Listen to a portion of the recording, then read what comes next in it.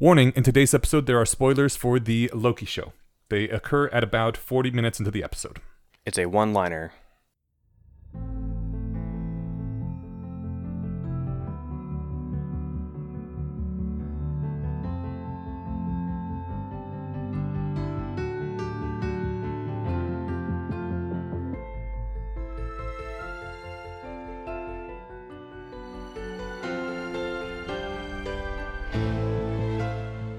Welcome to the Bayesian Conspiracy. I'm Eneasz Brodsky. I'm Steven Zuer. I'm Jay Sticky.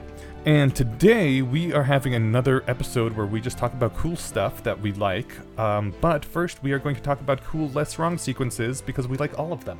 But first, Uh-oh. I insist, talking about cool stuff we like. I'll be fast. I played the remaster of Skyward Sword, Hell which, yeah. if you're a Zelda aficionado, takes place at the beginning of the Zelda timeline. And then partway through the series, there's like 3 distinct branches of timelines, depending on how things shook out.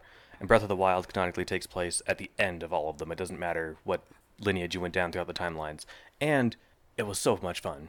The gameplay was great. The story was awesome. Played the unremastered Skyward Sword. No, I didn't. A lot of people hated that one, and I have problems with that because I fucking loved it. I didn't have like the extra Wii add-ons thing to make the sword work. You're but making a jack-off motion while you do that. I just want That's all the audience to basically- know. No, that is, I think, the problem that a lot of people have with that, because you did, in fact, have to swing around your Wiimote like a sword. But they also made you do dumb things like having to like raise it to the sky and basically wiggle it in a jacking off motion in order to like throw enemies off. So like, yeah, okay, it had its problems. Okay. But what's cool is that the Switch version, that's all optional. You can play it that way, or you can play it with buttons. But the cool thing is, like, you do have to do diagonal strikes, and if you do it with the Switch with the remote, you're doing it with like just swinging the little stick diagonally. But if you're doing it with the motion controls, you do have to move your arm in the right way. That's kind of fun. But it would be Especially exhausting when to you play. hit your partner in the head accidentally, trying to kill something. It would be exhausting to play like that all the time. But I brought all that up because we're talking about Breath of the Wild, and there is a location in Breath of the Wild that I'm convinced is a primary important location from Skyward Sword that we'll have to talk about nerdily off the air, but it's super cool. Anyway, great stuff if you're into Why'd Zelda you bring it lore. up on the air if you're going to talk about it off the air? Because the game is worth playing if anyone was on the fence. Oh, okay. If you heard mixed reviews about Skyward Sword when it came out originally, the remaster was awesome and super fun, worth playing. Okay, fantastic. The other quick one, Yeah. I saw The Suicide Squad yesterday. I've heard that one was actually surprisingly good. It was so awesome. Okay. Was it? So Sell me on it. James Gunn did Guardians of the Galaxy. Oh, James Gunn did this one? Oh, it's probably going to Okay, be good. yeah, then. I'm already kind of sold. Yeah. Right. So it's like, James Gunn's like, hey, this group of random, like, kind of makeshift throwaway heroes that nobody knew existed? These trash Want- babies. Yeah, want to Right watch me here. make these characters fun? Want to watch me do it again? And it was, I think, 2 main selling points. 1, James Gunn. 2, it was R-rated. And so, like, they didn't have to pull their punches. Was the first Suicide Squad not R-rated? I think it was PG-13. Oh my god. Okay. And if it wasn't, it felt like it I was. saw the first Suicide Squad, and I don't remember it That was very Rachel, too. well, which is probably telling. We watched the pitch meeting after. So I love Harley Quinn, and I've loved Harley Quinn since the original Batman animated series.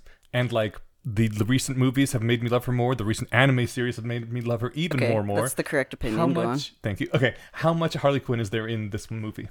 Enough. That doesn't sound like enough. It's not a Harley Quinn centric movie, Damn it. but she's a main. I'm not sure who the main character is. Probably I don't want to. I can't remember the character's name. There's one character who gets more screen time probably, but it's a menagerie of characters. Okay. It's not Birds of Prey where it's like the Harley Oh, yeah, Quinn yeah, movie, yeah. but yeah, I mean she's one of the Suicide Squad. Okay. Yeah. I guess who is the Wolverine of this movie? Uh, Since every ensemble movie seems to, ever since X-Men, have had just, a Wolverine who's the actual main character. then it's Whether probably the fans Harley want Quinn. them to be or Oh, not. really? I mean, yeah, Okay. especially because everyone else is in it. I mean, there's a couple who are in other movies, but that's it. So like, I don't know. Either that or I forget his name.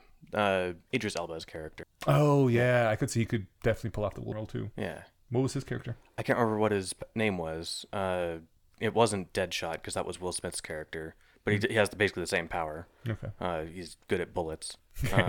So anyway, it was hilarious. It leaned into the absurdity of like, how dumb is this premise, right? And it's like, okay, well, watch me turn this up to 11 and just roll with that. And it was a really good time. Strong recommend. Let me know, is there a Jared Leto in it?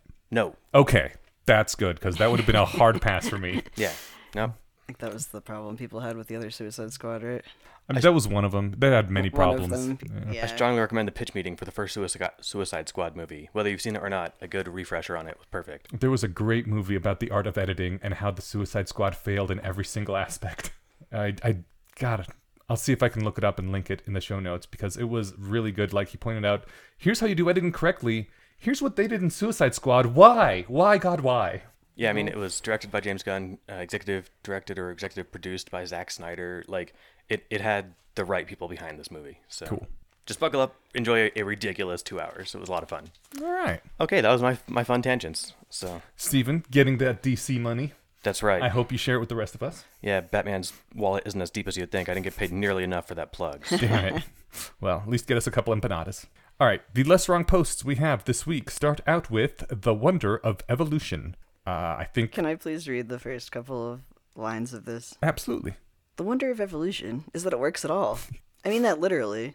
If you want to marvel at evolution, that's what's marvel-worthy. How does optimization first arise in the universe? If an intelligent agent designed nature, who designed the intelligent agent? Where is the first design that has no designer? The puzzle is not how the first stage of Bootstrap can be super clever and super efficient. The puzzle is how it can happen at all. And then evolution resolves the infinite regression by not being super clever and super efficient, but by being stupid and inefficient and working anyway. This is the marvel. And yes, it is. When I was taking notes out of this, I basically only took out the first line and the last line. And I was like, that's basically the entire post. Yeah. Yeah. Or like as I put it before we started recording, evolution, we hate it. It's bad. But it's real. We're not saying it's not real. We just don't like it very much. Stop saying it's great. Yeah. It's like watching a janky-ass, hammered together duct tape hit car. You're like, how the fuck does this work? It's amazing that it works. Yeah, But it's not good. Yeah, I mean, it's remarkably good for how, like, it's doing everything brainlessly, but it's for me, the whole post was just fun because it kind of, like, carbon dates the era in which it was written. That's what I pulled out too. Oh, nice. Did you? I think You so. mean the whole, Evolution does not explain the origin of life comment. Oh, no, I just meant, I mean, yes, I made the carbon date joke as an evolution reference, but this was written, 2007, 2008? Mm-hmm. Yeah, so kind of right when all this fun conversation was happening. I don't know if people are still debating evolution and creation online. No, the atheism wars seem to have gone away. I don't know. Maybe there are somewhere and we're just not in that scene I think anymore. they are, but they've taken, like, the back seat to The culture all wars are the the other big culture thing. war stuff. Yeah. But, like, God, I'm glad I grew up during the atheism wars. That sounded like a lot more fun. Oh my god, it was so much fun. I loved it. it was pretty fun. Yeah. I don't know. That's, like, why I always had an issue with, like, wanting to put an evolution fish, for example, on my car. Like, they have, the Jesus fish, and then the evolution fish just says evolution and has feet on it, and I always thought that, like, oh, that's funny, but also I don't want to say that I'm, like, in support of evolution, because I don't, if I were in charge, I'd totally get rid of this terrible system. I'm not trying to say that, like, no, God is stupid. Evolution is what's great. Evolution sucks. It's almost more shallow and vapid than, like, just putting, like, a Biden sticker on your car. Because at least that is like, yeah, I can get behind this guy because I have to, but, if you're putting a Darwin fish on your car, all you're saying is, like, I'm pro-science. And it's like, that's great, but come on. I personally like the sticker because it was, saying, hey, I'm on the atheism side in the atheism wars. And I never did that, but I did get the scarlet letter A patch that I put on my backpack, which was, my way of signaling what side I'm on. I've actually never put a bumper sticker of any kind on my car because I'm worried about somebody, like, just damaging my car out of hate. I've seen this happen so many times. That's my thing. I haven't had bumper stickers on in 10 years, and I like it. And it also, the car looks cleaner, but... The main reason I haven't had bumper stickers on is because I've been told many, many, many times that I drive like an asshole, and I don't want people to see a bumper sticker for something I like and then be like, oh, assholes support that thing.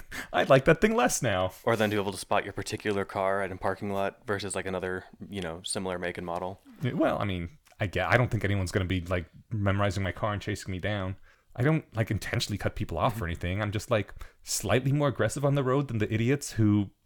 Never mind. I have opinions on how people should drive, and that it is too slow and stupid usually. You're a I have little the opinion that heavy-footed. nobody should Yes. drive, and we should just have robot cars already, please. I mean, yesterday we were driving to the Renaissance Festival, and the dude driving was just staying in this slow lane. I'm like, The right lane. It's right there. It's been going faster than us for 2 miles. Why are you not in the right lane? You could zen out and watch the episode of Mythbusters where they do traffic myths, and they do like a 4-hour stretch of highway down California, and it's not, they only have like 4 drivers. They can't do it over and over, but the time difference between picking a lane and sticking with it and swerving lanes was negligible. Yeah. I know. Negligible, but not it negligent. Feels better, maybe, exactly. but That's the thing. But then I just like, I find the right speed. I'm usually a little over the speed limit. I'm in the fast lane, but then you just chill out and enjoy the ride. No, I'm I not go a chill about 5 dude. over generally, and like I just stick it on cruise control. Yeah. I'm a chill dude in many respects. I'm not a chill dude when I'm trying to get somewhere because I feel every minute in a car is just a waste of my life waiting to get where I actually want to be. Put on podcasts. Yeah, or Yeah, like do some like I mindfulness guess. meditation maybe. No. No? I don't know. I wouldn't want to zen out in the middle of a traffic thing and then kill someone. Well, you're not gonna kill someone. yeah, You're probably gonna kill someone more by driving aggressively than not. But I realize I'm we're going to really kill off multiple. topic. I'm going to kill multiple minutes of my life sitting in a car when I could be going a little faster. See- But you're right. We are off topic. No, it's fine. I listen to podcasts, or there's random things turning in my head that are on the back burner. Like, all right, yeah, let's filter some of these out. What have you been working on back of my brain? And I learned to drive before podcasts were a thing, so I guess I have So did old I. habits ingrained. Okay, well, you learn faster than I do, apparently. I had years of jobs where I drove for a living, and I realized that the difference between Right. like just gunning it and trying to make every light and going around every slow person and then just taking it easy That was just like stresses you out so much more when you're yeah. caring about all that shit. And when I was delivering pizzas through college, it was like 90 seconds of difference, and I'm like, oh, I can just be super chill, and I get there in about the exact same amount of time. This is perfect. You had to come to peace with it. Yeah. I also have my like 2 dead friends from car accidents, Yeah. and my time doing volunteer EMS and just scraping people off the side of the road, where I was just like, look, trying to get there 90 seconds faster results in this. Yeah, all right. Good God. Yeah, that's intense. I Is couldn't this handle really it. worth your own and other people's life or the damage of like property? It's not. This Calm is the why hell down. I want my next car to be a fully self-driving car. We're gonna look back Me too. bizarrely at the time where like they used to let monkeys drive cars. Yeah, the For hell real. were they thinking? Humans were not made to go 75 miles an hour. We can't even No. comprehend things at that speed. We didn't evolve for this. Mm-hmm. Speaking That's of why evolution, highways are optical illusions. Nice segue. The Oh, wait, I have a. Can I ruin that segue with a random? Ruin well, it. It's already too late. but So. you need to do Optical it. illusions, go you, for it. you need a second one that I was gonna segues say, back. with regarding to your voluntary EMS, I was gonna say I couldn't handle the carnage. Speaking of carnage, the trailer for the second Venom movie actually looks really good. The second what movie? Venom? Oh, I still need to watch the first one. I mean, Apparently, I it heard was the actually first pretty one good was as such long a as pile of shit. No, that's the thing. So, all right, real quick. I didn't want to go this long. I just wanted to say, let there be carnage. But so I anticipate the movie will be a train wreck because Venom was way better than it had any right to be. What? I don't know why it was good. I heard it didn't was bad. I don't like what they did with Venom. Okay. But you just ignore that, and the movie was great. Oh, so if you like- don't think of it as a Venom movie, just like as a random alien movie? Think of it yeah, basically. So Okay. like, because to me, Venom has always been the anti-Spider-Man. yeah, that's Yeah. the thing people So had a you problem with. take they took it Spider-Man out of it context. entirely and give Venom kind of a fresh take, and then it was really interesting and funny Hmm. and good. And so if lightning can strike twice, Venom or Let There Be Carnage will be great. All right, that's So is longer this than I actually going to be Venom versus Carnage? or Venom and Carnage? I'm not quite sure. Probably some verses. I think they were always versus. Like there was never. That's not true. There was probably some storyline where they had to team up for something. They're baddies. They're, Yeah, you know. but they're like But they're not- Venom is like possible anti-hero baddie, and like Carnage is just pure murder everything baddie. Yeah, Carnage was the guy that the symbiote is possessing. There was a terrorist named Cletus Cassidy, and so he already was like, "Let's go kill people." Whereas Eddie Brock was just a reporter, who Who wanted hated to. Peter Parker? Yeah. Yeah. So it's like, what happens when you give a psychopathic terrorist super alien powers? Well, you're going to get Carnage. Cool. Okay, well, So the one thing that is not entirely related to this post, because we already covered the post, evolution, it's crazy that it works. But the thing that Stephen mentioned on was that it harps on, it reiterates the point made in the Evolution Wars when creationists and atheists were fighting. It reiterates the thing that evolution does not explain the origin of life. First replicator does not come from a replicator. Evolution describes statistical trends in replication. Basically goes over the whole thing, that the evolution doesn't need to explain the origin of life. It's a separate process from abiogenesis. And it just seems completely out of place reading this at this point in time, because it's like, who cares what this has have to do with anything? But like when you read it at the time, it was absolutely like both necessary and expected that something like that would be in a an article about the early origins of evolution. And like It was nostalgic. it was nostalgic. It also felt kind of weird that like that thing was such a big deal 20 years ago and now has basically disappeared. Like I wonder if the sequences were written nowadays, if instead of having some of this atheism stuff on it, if it would have culture war threads throughout it. See, that's why I'm glad they happened when they did. Yeah. And I got off social media basically when the culture wars really kicked off in like 2015, 16. So I think if they did, it would probably be a very light-handed touch because, you know, science doesn't have too terribly much to say about culture, at least not nearly in the same way as evolution and creationism. I think they'd find room to fight. I mean, it all like the culture wars did kind of shatter the skeptic and new atheism movements. Yeah, but I mean, they shattered them specifically because you can't go and say like, you know, science shows this is how evolution works. You're an idiot creationist, you know? It's much more fuzzy, more social sciencey, which is, you know, squishy as it is. Yeah. I'd love to see a scientific take on the culture wars, but the thing is that, well, I think the whole problem with the culture wars is that it also coincided with cancel culture being a thing. Right. If there was a scientific take, the dog. science would get canceled. But yeah, exactly. I mean, that I think is a lot of what's happening there. Cancel science. Like I was catching up on some of the Mind Killer, and they were talking about like some transgender stuff, and then I was also just listening to. There's a Radiolab episode, the most recent one I think, that is just called Gonads. Oh, I haven't listened to Radiolab in going on 2.5 years now because Yeah, they've been recycling some of their content. And... Oh, that's good. Some of the older stuff. Oh, that's good. I thought that was why you were going to say you hadn't listened to it. No, because they did the same thing that pretty much every NPR show has done, except so far Planet Money. But even Planet Money has been starting to lean that way recently, and it's so bumming me out. The trend is just like everything is about anti-racism and whatever about the culture current war culture stuff. war stuff is. Yeah, But it's like why is Radiolab, which is ostensibly a science show, entirely about culture war things? So yeah, I think they have a good take on culture war stuff, or at least they're able to also tackle here's what science has to say about this the thing. Gonads episode was an older one, wasn't it? It may have been a recycled one. Like I think I remember listening to that one, and it was still pretty good. Yeah, I think it was because the Olympics is happening now, and then they were like, here's the thing about the Olympics Okay. that we did a bit ago that's like still relevant, and it was basically there's a woman from India who's really good at running, and they did a gender test on her, or like they didn't really tell her, but they're just like, okay, we're gonna do a blood test. Yeah, I remember And then this. suddenly it was like, you're disqualified because you're really a man. And she's like, what the fuck? I was born female, raised as a female. Like, I seem to have female, like, sex characteristic. Like, what are you talking about? Mm-hmm. And it was just hyperandrogenism, which is not even really a thing. Like, so I like that they do actually get into the science, and Yeah, that was an interesting. it's just much show. more complicated. Like, that, you know, as a transgender person, I get pissed off when there's so much sort of pushback from even like the people that ostensibly should be like quote unquote on my side, the left, but like people get real uncomfortable when you start talking about like actually there are biological bases for these things, or like we might not know all of them yet, but clearly there's like things that map to reality that like that causes and effects are happening, and maybe we could look at those to try to get a better understanding. They're just like, oh no, Well, and you can't look at has, the like, science. You who has a vested interest in science understanding this properly will never ye fear people who will be offended on your behalf of anyone investigating any of these questions, lest I don't anything want come them out. to do that. I know, but that's the That's the bad thing. yeah, it's the funny bad part of it. So, like, Wonder of Evolution ends with, let us dispose of the idea that evolution is a wonderful designer or a wonderful conductor of species' destinies, which we human beings ought to imitate. Shudders.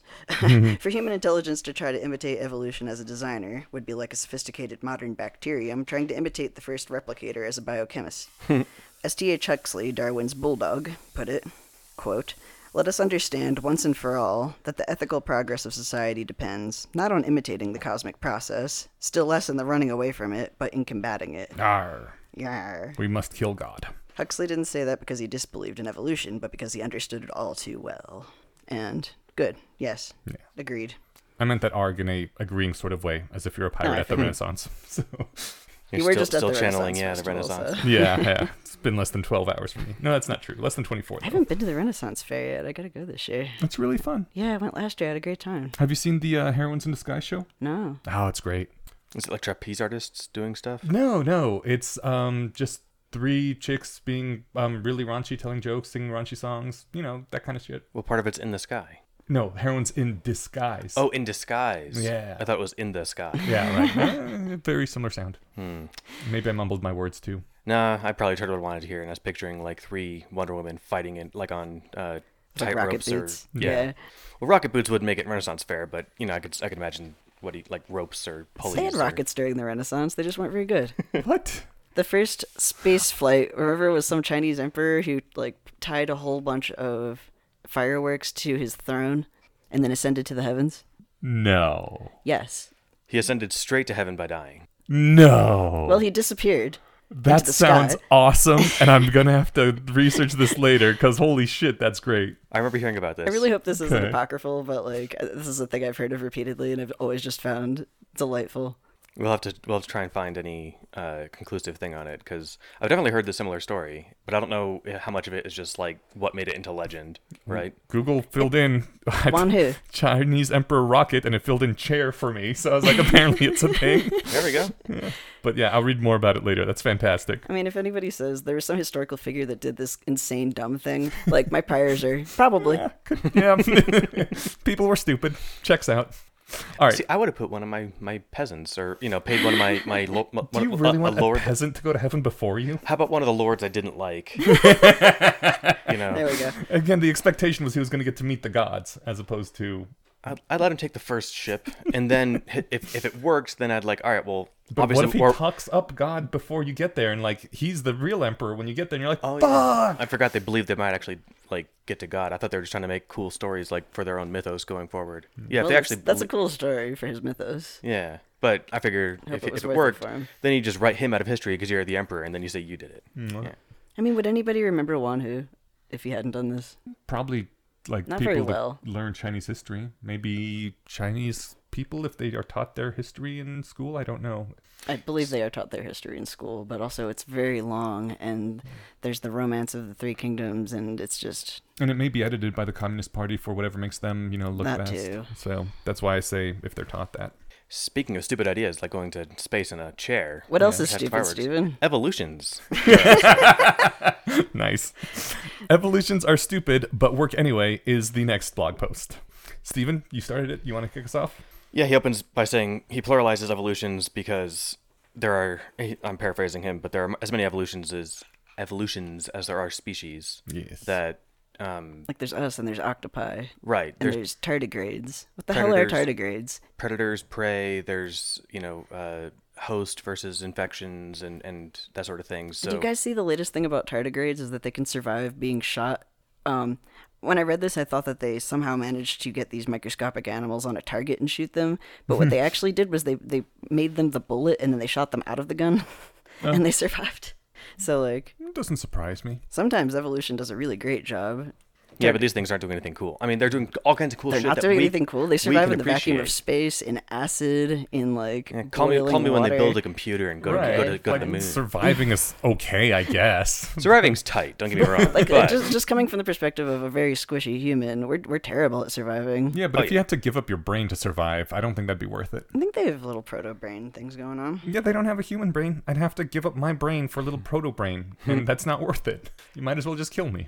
well, maybe we can work our way to tardigrade humanoid hybrids at some point, which just sounds Yeah. horrible. But It does. Maybe to you. luckily, evolution won't do it for us because evolutions are slow. Yes. I like how there was other phrase I meant to grab here about cross purposes of evolutions and stuff. Fox evolutions work at cross purposes to rabbit evolutions. Yeah, but then neither can talk to snake evolution to learn about how to build venomous fangs, because it would be great for either one of them, right? But that's just not how this works. Yeah. And because this isn't a long post, On so the I'll, macro scale, anyway. Bacteria are really great at just, hey, you want a gene? I've got a gene. Yeah, that's Right. true. yeah, swapping around. What's fun is that most of like the way I learned evolution was from posts online. Like I don't think it was. Yeah, right? It wasn't like taboo in I didn't- school. I did have a good high school teacher that talked about it, but that was in like junior year of high school. Yeah. And so like I learned about the structure of the atom, way earlier on, and this is the structure of Which the was atom wrong, by the equivalent way, for 'cause biology. it was probably the ping pong ball. It was the Bohr like, model, yeah, but I yeah. mean it was the workable model for an 8th grader, Yeah, right? I guess, like, there are levels where there are different physics models or whatever models that sort of are simplified, not quite right, but get you moving in the right direction that I guess I don't unendorse. Not to beat I never learned the Einstein physics equations, but I learned the Newtonian ones, right? Because they're close enough for me getting around day to day. Yeah. Not to beat a dead horse or anything, but this is yet another reason people don't need to go to high school and shouldn't be forced to, because the evolution you learn in high school doesn't stick, and if you're actually interested, you learn it at places other than high school. I think it was fun because it felt like kind of like this thing was this big, mysterious, complicated secret. Mm-hmm. And then I bought a 300-something page book called The Greatest Show on Earth by Richard Dawkins. Awesome. And it's one of those things where it's like, oh, I can explain evolution succinctly and I think adequately in a paragraph. But you did it great in a book, and I loved it, and I recommend it.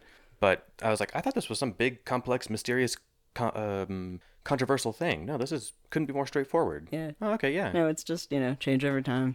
Yeah. And then, like, The stuff being selected or anti-selected for, and then that being what happens. Limited resources, imperfect replication, and yeah. Like, the minute I heard about the theory of evolution, and I was raised Roman Catholic, and God did it, and etc., and even, like, when I was taught evolution, I was taught it alongside... Creationism? The creationism disguised as science. Intelligent design. Yeah, intelligent design. They had to teach the controversy at my school. But the funny thing was the teacher, I could tell, was not into it. So sort of like she'd be talking about, here's the way that science thinks things work, and then I am mandated to tell you that some people think that God did it, and that's what happened, and I'm being forced to tell you this, and that is the thing that people think, and they can think what they want, I guess. You won the lottery there. A lot of people get the other version of that, right? I know. Yeah.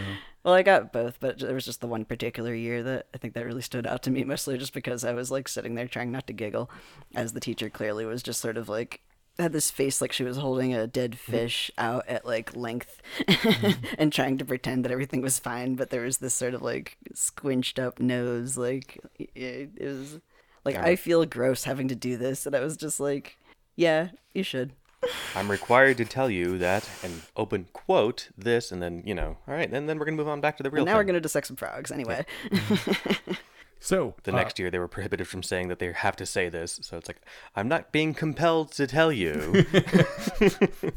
Sorry. Are you allowed to, I guess, you would be at that point lying because you are being compelled. I think talking about an NDA, and this isn't an NDA, but, there's I don't know, I'm not a lawyer, but I'm sure that if they pass something saying you can't say we're making you tell people this, it's like, okay, I won't say that you're making me tell people this. I'm definitely not being forced to tell you. Like, all right, take me to court. Yeah. Yeah.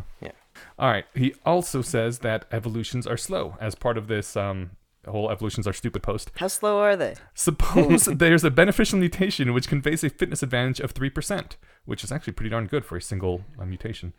On average, bearers of this gene have 1.03 times as many children as non-bearers, which is what 3% means. Assuming that the mutation spreads at all, how long will it take to spread through the whole population? Depends on the population size. A gene conveying 3% fitness advantage spreading through a population of 100,000 would require an average of 768 generations to reach universality in the gene pool, which is a lot. It goes more into this equation, but I feel like it doesn't make good audio. Yeah, and also points out a mutation that conveying a 3% advantage has a 6% chance of spreading, at least on that one occasion. In a population of 1 million, you may have to wait 100 generations for another chance, and then it still only has a 6% chance of fixating. So it's very slow. Yeah, there's no evolution fairy who can watch the gene pool and say, that gene seems to be spreading rapidly. I should distribute it to everyone. And in a human market economy, someone who's legitimately getting 20% returns on investment, especially if there's an obvious clear mechanism behind it, can rapidly acquire more capital from other investors. Others will start duplicating those enterprises. Genes, though, have to spread without stock markets or banks or imitators. As if Henry Ford had to make one car, sell it, buy the parts for 1.01 more cars on average, sell those cars, and keep doing this until he was up to 1 million cars. He also says that anything that requires previous genes to work is going to take even longer to go, because if you need an allele B, which depends on allele A, you first have to wait for allele A being advantageous of itself and take 1,000 generations to fixate in the gene pool, and only then can allele B start rising to fixation. And again, will take another 1,000 generations. So just really, really, really slow. Not so bad if you're a bacteria, but pretty bad if you're people. Yeah, All if your generation is, a day or two. My high school education is fading. Remind me of the difference between an allele and a gene. A gene is a single coding pair, right? Mm-hmm. And an allele is an actual combination of genes that has an effect on the organism. Yes? Yeah, that seems right. Okay. So a gene would just be any base pair? I believe so. Maybe. No, Yeah, we can look this up. An allele is definitely a combination of things that... Yeah, it's sort of like it codes for a phenotype. Yeah. Which, Oh, I can just look this up on my... Oh, no. Google Docs doesn't let me just do look up. Fine. Be that way, should phone. we, like, timestamp this? Oh, no. An allele isn't a single base... I mean, a gene isn't a single base pair. It is a sequence of base pairs that encodes a protein. And then an allele must be something... It's bigger than that. It's like a bunch of genes, or like it's a like it sort of encodes for a phenotype where genes are sort of the lower level below that. Phenotype being the expression of the genetic makeup. Allele, one of two or more alternate forms of a gene that arise by mutation and are found at the same place on a chromosome. Oh, Okay, so an that high school allele is a concept. variation on a gene. Yeah. Yeah, so we can each have genes for head hair, but most of us have dark hair. But if one of us is blonde, I have the blonde allele, you have the brunette allele. Okay, got it. Okay, I knew the difference, but I forgot. Okay. But the whole point of this is that evolution is working just... Did he use the phrase blind idiot god yet, or does that come up later in the That sequence? That was in the previous sequences when we were That's talking right, about yeah. I'm surprised he didn't use it in these two posts, because it's just, you could keep just putting it in glowing neon letters every paragraph, and it would be like, remember, blind idiot, design. Yeah. Although, like, it's a blind idiot only from sort of a human values. Like, the whole point of... I feel like... I kind of feel bad that I don't think we spent enough time on or did enough justice to the evolution as a alien god. Okay. Well, we got a minute now. Yeah, it was just like the main point of that one was that this is just the way evolution works has nothing to do with human values or like any kind of values that we can really understand. It just cares about inclusive reproductive fitness. Yeah. And it's a reproductive fitness maximizer, and that's all it cares about. So it's almost like a rogue AI that just like, you gave it one thing and it's going to maximize that, and you could end up having paperclip effects. Yeah. But how many grandchildren will this gene produce? Yeah. Yeah, it's. I mean, yes, a blind and idiot are both kind of loaded terms, but that's intentional. Also, blind is a good term for it as well, because it's not like evolution is intentionally maximizing for how many children will be produced or grandchildren will be produced. It's kind just of a like byproduct of it. Yeah, it's just like existing. Here's a mutation, and then the thing reproduces, and either it dies or it doesn't, and that determines what has more children. But there was never like a goal in mind. See, what's fun is I left high school knowing a bit about evolution and entered college being educated enough about it to not argue with teachers, but kind of argue with teachers. And not even about like ones that were anti-evolution, but ones that were just like wrong. So I remember one, and it wasn't a biology class, someone said something about, like, oh yeah, there's the species of butterfly that, this area was ravaged by wildfires and changed the way that all the trees looked. Oh, and it wasn't wildfires. I think it was when coal production became really big. Are you talking about the pepper moth? I have no idea, but that sounds right. But the trees went from being white bark to dark bark just because of all the ash. Yeah, so the butterflies Industrialization changed. made everything black, so these moths that had been white started to turn black. Yeah, and so the teacher was like, yeah, and that's because there was, like this he used evolutionary pressure in a more anthropomorphic sense than it should have been used. And I was like, no, evolution didn't like make them darker because that was a good idea to fit the environment. All the light ones died. Yeah. Right. And I was like, yeah, that's just you happen to get dark variants and those ones are more successful because they were harder to find. And he was like, yeah, but there might have been like kind of like a push. I'm like, there's no pushing. Yeah. There's nothing Only to push. pulling. There's just massive murder. There's only pulling. I like I've that a always lot. I liked wish to I thought to put it describe that way. evolution as a system of non-random death. Yeah. Where like that's the best way to put it's not it doesn't encapsulate everything that's going on, but like because there's also non-random reproducing. Yeah, well, it helps to push against the whole, sort of grandiose evolution is this force for good. It's like it's like, a replacement god. There's this like this force that just like it pushes you to be better. First of all, better, like by what it makes you like better able to survive in your environment, which is changing all the time, but that doesn't mean you're better. Like there's no evolution that has made an animal better objectively than like the previous state. It's just like the environment's changed. This one's better at surviving in this environment. And it doesn't ever make an animal better. It just makes the species better.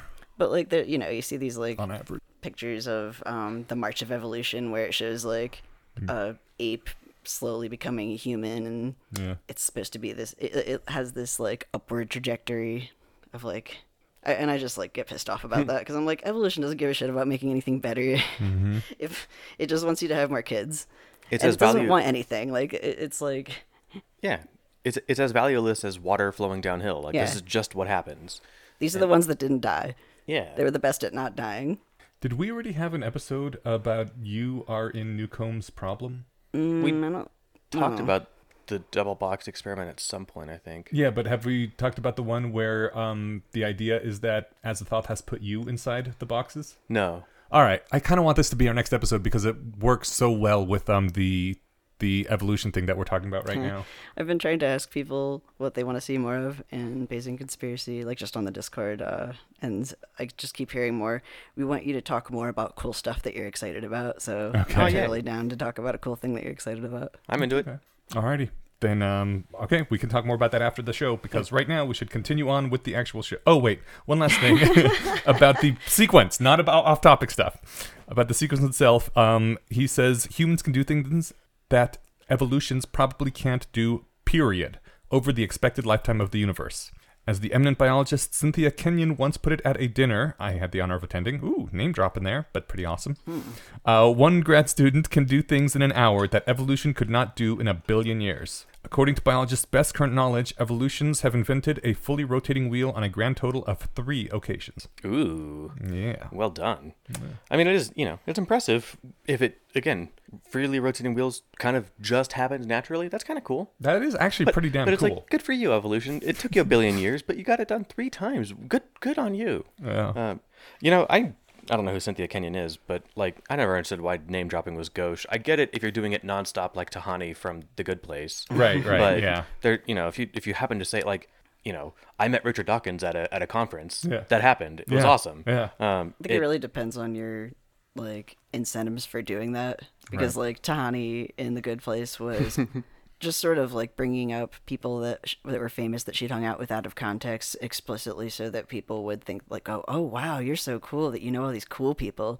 But if you're bringing it up to be like, hey, I met this cool person and it was awesome, and let me tell you some things about them, or like it's super relevant to the thing we were just talking about, then like whatever. That's just having a conversation. Yeah. Every now and then, like if writing workshops come up or Brandon Sanderson or something, I sometimes slip in that I had dinner with him and he's a really cool guy. With Brandon Sanderson? Yeah. Well, he never told me that. What? He wrote the last three Wheel of Time books, and a lot of other books too that are extremely well. Yeah. You didn't know that? But he read books that I wrote. He wrote books that I read. Although that would be much cooler. That would be cool. Yeah, but seems like Annie Ash needs to name drop more.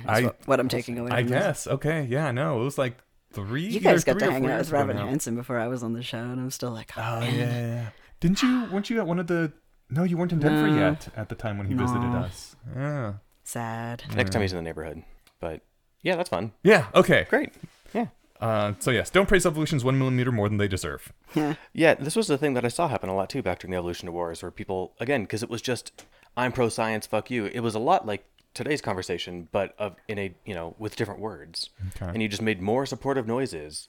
And it's like, no, evolution is awesome. It does all these things. And I remember people just being super vociferous, like intensely defensive and argumentative in favor of how awesome this is. And it wasn't necessarily just evolution, but everything science. Yeah. And it's like, you're kind of fighting the right fight, but you're doing it on the wrong terrain. You don't need to be having this part of the argument. That's that whole like, there's nothing I hate more than like a bad argument for a side that I agree with. Yeah. Because I kept seeing that thing too, where it was like the religionists were sort of coming in with the premise of your God is bad. You're and like, you're really a religion, science. Mm-hmm. It has its own things that you have to take on faith, like evolution, and then like you're trying to say that evolution is this God that did all these cool things, and it's just like no, we're trying to say that this is what like evidence has shown has happened and is continuing to happen. We have lots of proof.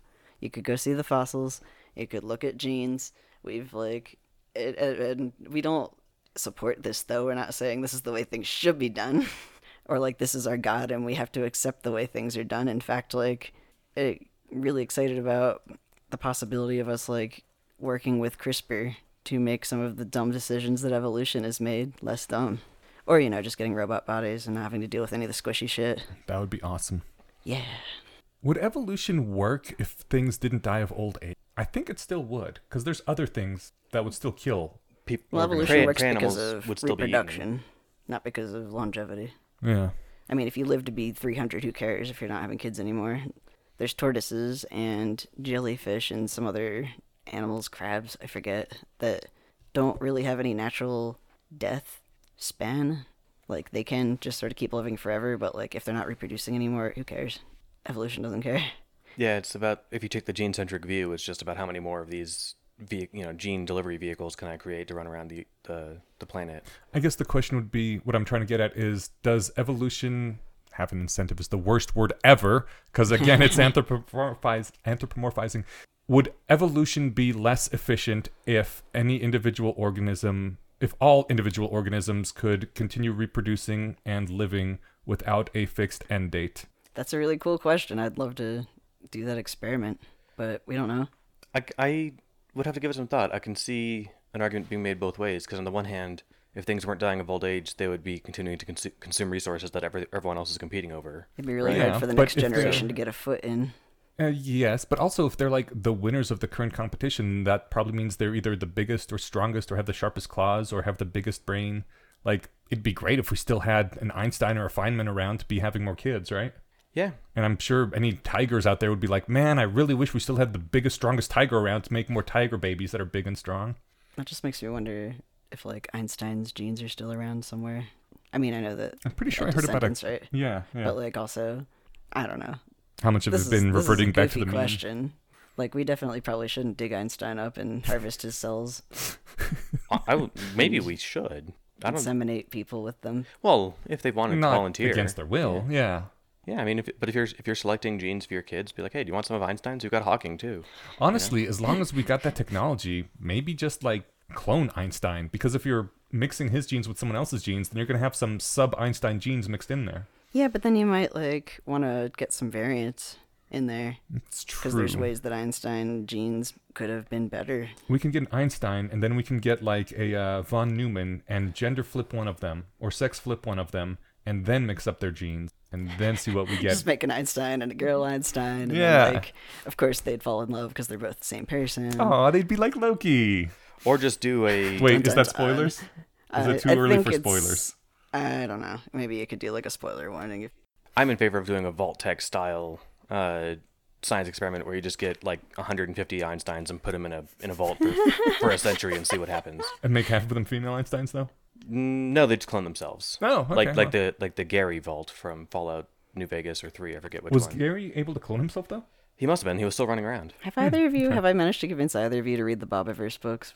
I Because want to this is read the them. premise. Yeah, Like, I've heard it's this a lot of person is fun. literally a von Neumann probe, and it's this dude who is like a good programmer and kind of a cool guy, and gets resurrected from cryo, and yeah, it is That's the premise. uploaded, put into a von Neumann probe, and like go forth and find colonization targets for Earth, which is having some troubles, and make more Bobs, and because of quantum randomness, the clones are not quite the same. Some of them are just like Bob but a bit more serious, and then some of them are just psychotic. And it's delightful. I love it. Cool. It sounds like they're crazy, and they might say, if they were talking to each other, hey, you're crazy like us. Oh, because that is the topic today. That was a good segue. It was okay. Really quickly before we move on, our topics, our less wrong sequences for next time are natural selection, speed limit, and complexity bound, which is one, and beware of Stephen Jay Gould, which is the other. That second one never doesn't ring a trusted that bell. guy. I don't know if I read the second one. Okay. I might have at some point, but I don't know if I've read these in order. All right, have fun. All right. But yes, onto our main subject, Crazy Bobs.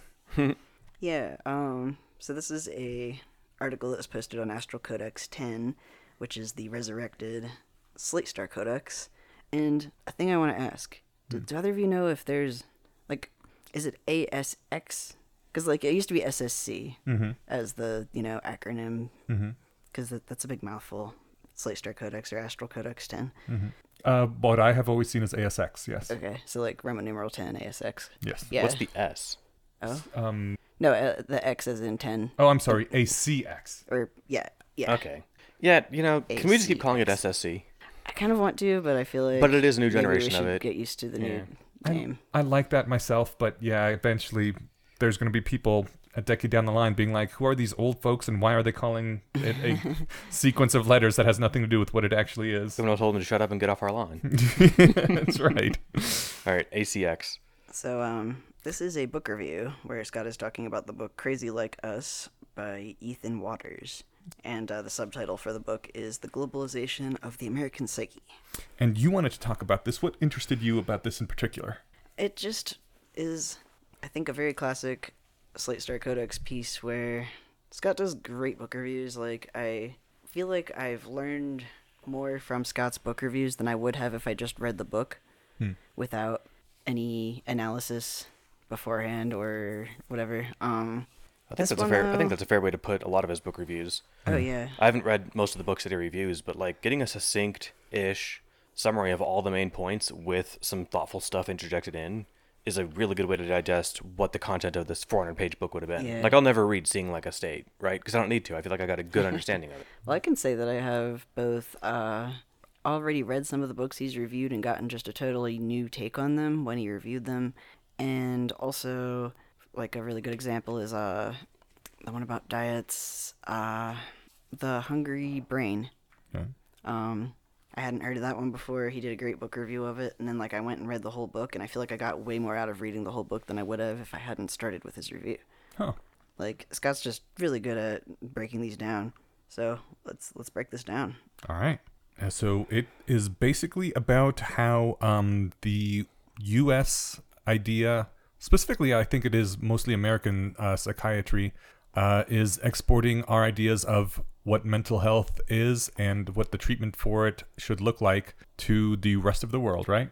Yeah, he calls it falling biodiversity, like specifically in the context of, he says, sometimes we apply the same metaphor to the human world, e.g. falling linguistic biodiversity, when minority languages get replaced by English or whatever, but in Crazy Like Us, Waters is sounding the alarm about falling psychiatric biodiversity, which means basically, looks like everybody around the world is starting to have the same mental illnesses, to understand them in the same way, and to be applying the same treatments to them, which is an interesting observation, but hang on, I'm trying to remember if somebody wants to talk while I... Sure. I found his most interesting section to be the first section, which was about anorexia in Hong Kong, because that also seemed like the most clear-cut, I guess, sort of section, where it was pointed out that until the 90s, there was almost no anorexia in Hong Kong.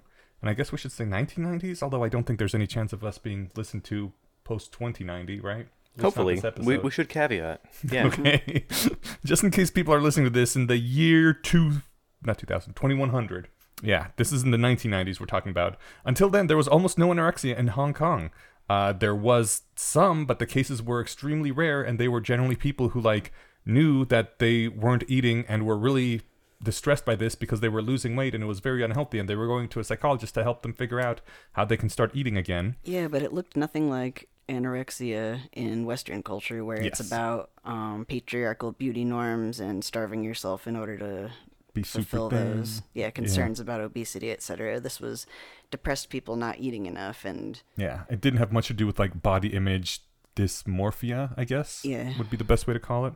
But that all changed on November 24th, 1994, when a photogenic schoolgirl collapsed and died on a busy Hong Kong street in the middle of rush hour. which, Jesus Christ, Yeah, I know. imagine just some chick just falling down and dying in front of you. Yeah, and she'd somehow managed to, like, not get hospitalized at any time before this. She just went straight to dying. That's pretty...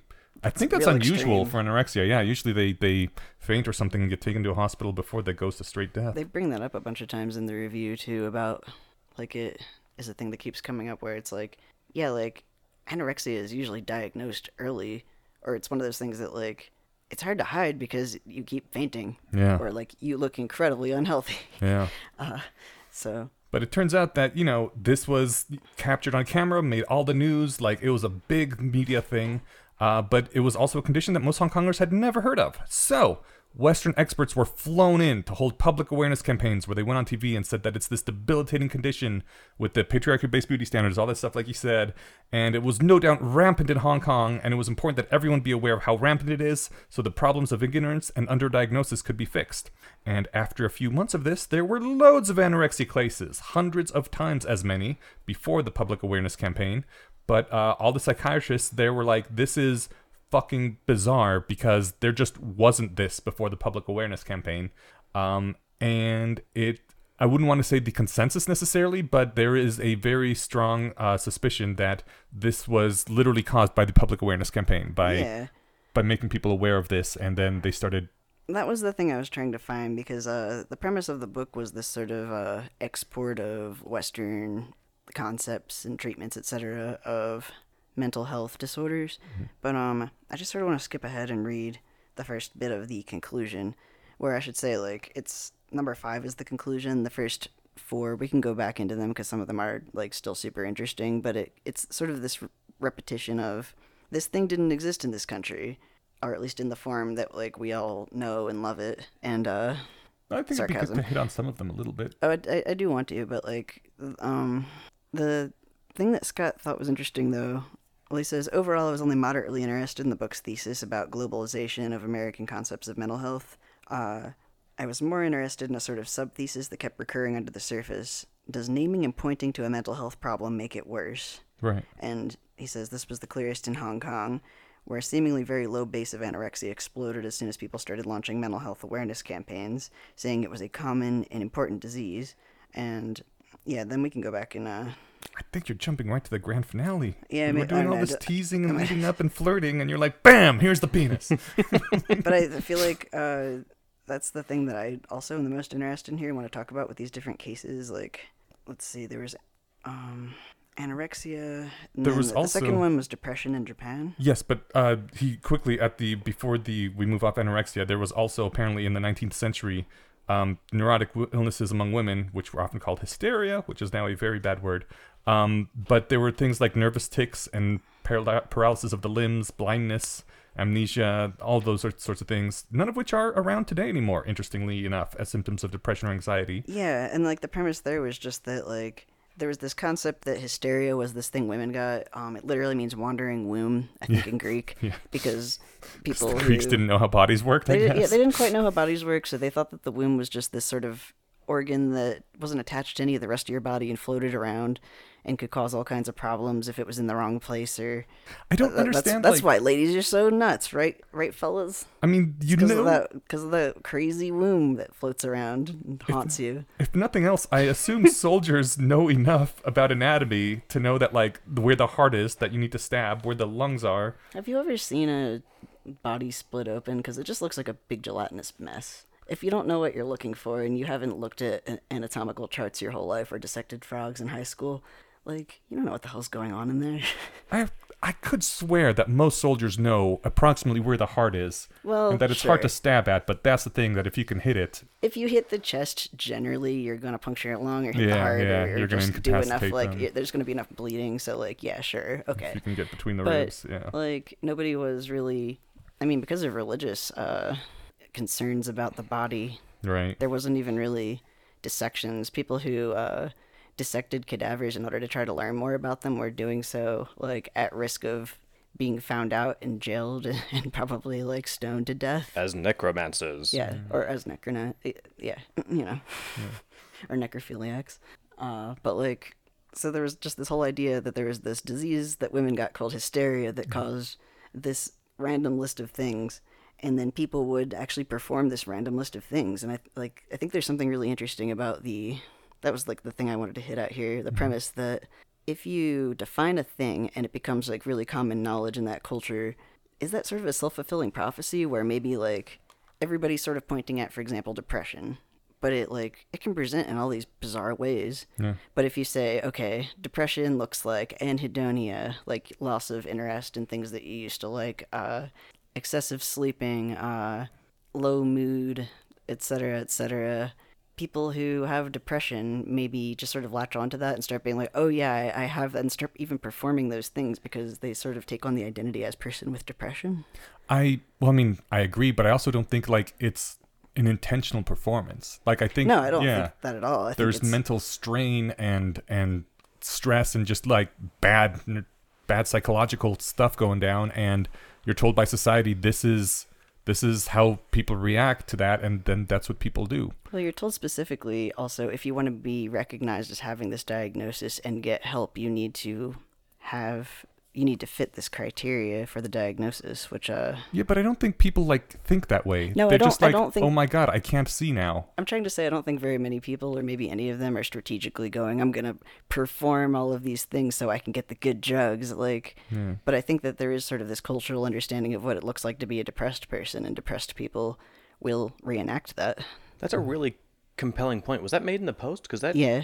Oh well, I breezed over that. That's then why I somehow. jumped ahead to the conclusion, because that was like the thing that the author was trying to say was the interesting idea that maybe like the West is exporting its global expectations about what things look like, but Scott said like the more interesting thing here is like the way that you keep seeing that when there's a public awareness campaign, suddenly hundreds and hundreds of people are coming in saying, I have that thing, yes. Yeah. Where before they didn't. Were they hiding it? Were they having different symptoms or expressions of it? Or maybe they just didn't know how to express it, so they were just depressed, but pretending to be super happy because that was what it was acceptable in their culture. And Well, like we've, at least most of us have talked to the people, the three of us in the room anyway, have talked to people who probably have something along the lines of ADD or ADHD. I definitely have it. Oh, I know, yeah. I mean, I have something enough like that where I've got the prescribed drugs to fix it. But, no, I mean, we've talked to people who have it, and they're like having difficulties getting their doctors to prescribe them that stuff. And it's like, okay, well, they want you to exhibit these things. Yeah. If they're dick doctors. Like, my doctor was cool enough. I told him, I was like, look, I'm on Wellbutrin. Apparently, that works well with Adderall, and it would help me from the other side of the problem I'm having. And he's like, yeah, man, that makes perfect sense. In fact, you're right. That's what we tend to prescribe these in tandem anyway.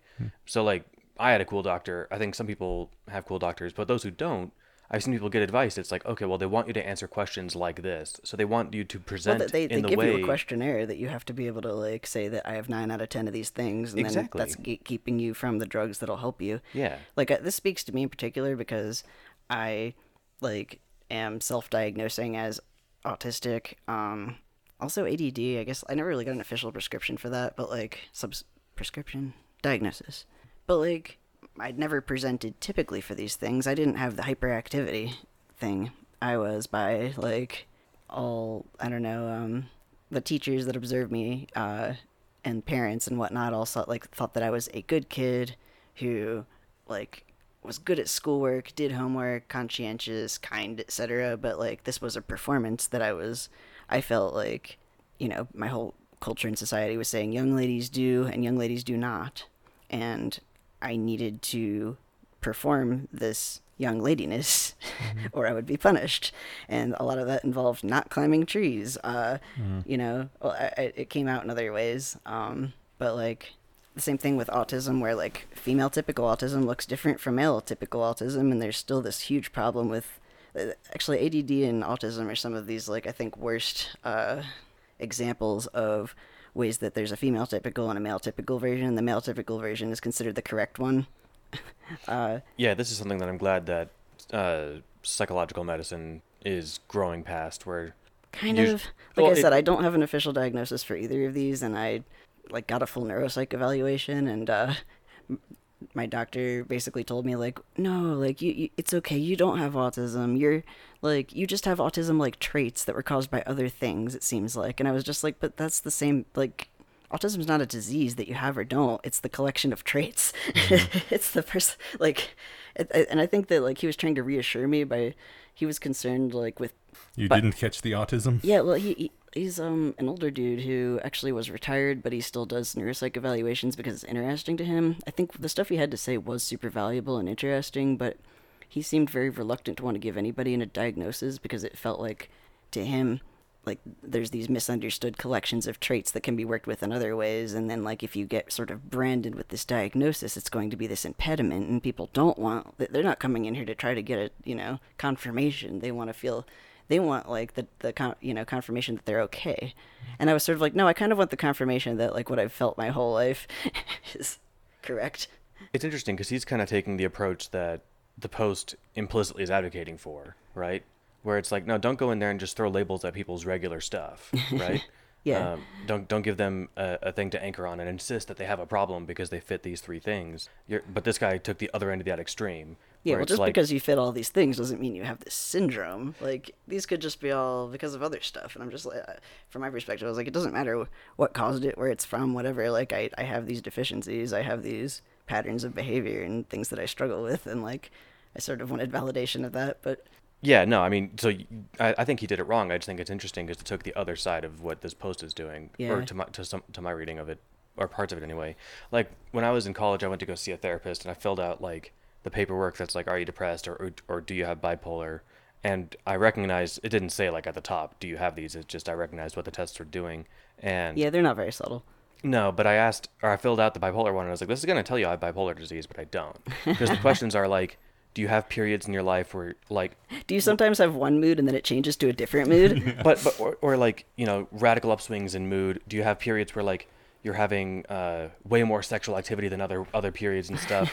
And I'm like, everyone? well, Are you yeah, sometimes well, basically. impulsive and sometimes really risk averse? But it was questions like that, but it was more apropos to my situation because my now wife was in New York getting her master's, and so it's like, yes, I have increased, and I explained that when I handed the doctor the paperwork. I was like, yeah, I have increased periods of happiness and sexual activity when we're visiting, and less when we're not. You know, so it's Not like, because I'm bipolar, it's because literally my wife is away for 3 months. right. So that's the thing is like if they had said like, oh well, look, you fit this, you need to get on some lithium fast and get you chilled out because you have bipolar disorder. It's like, well, no, I don't.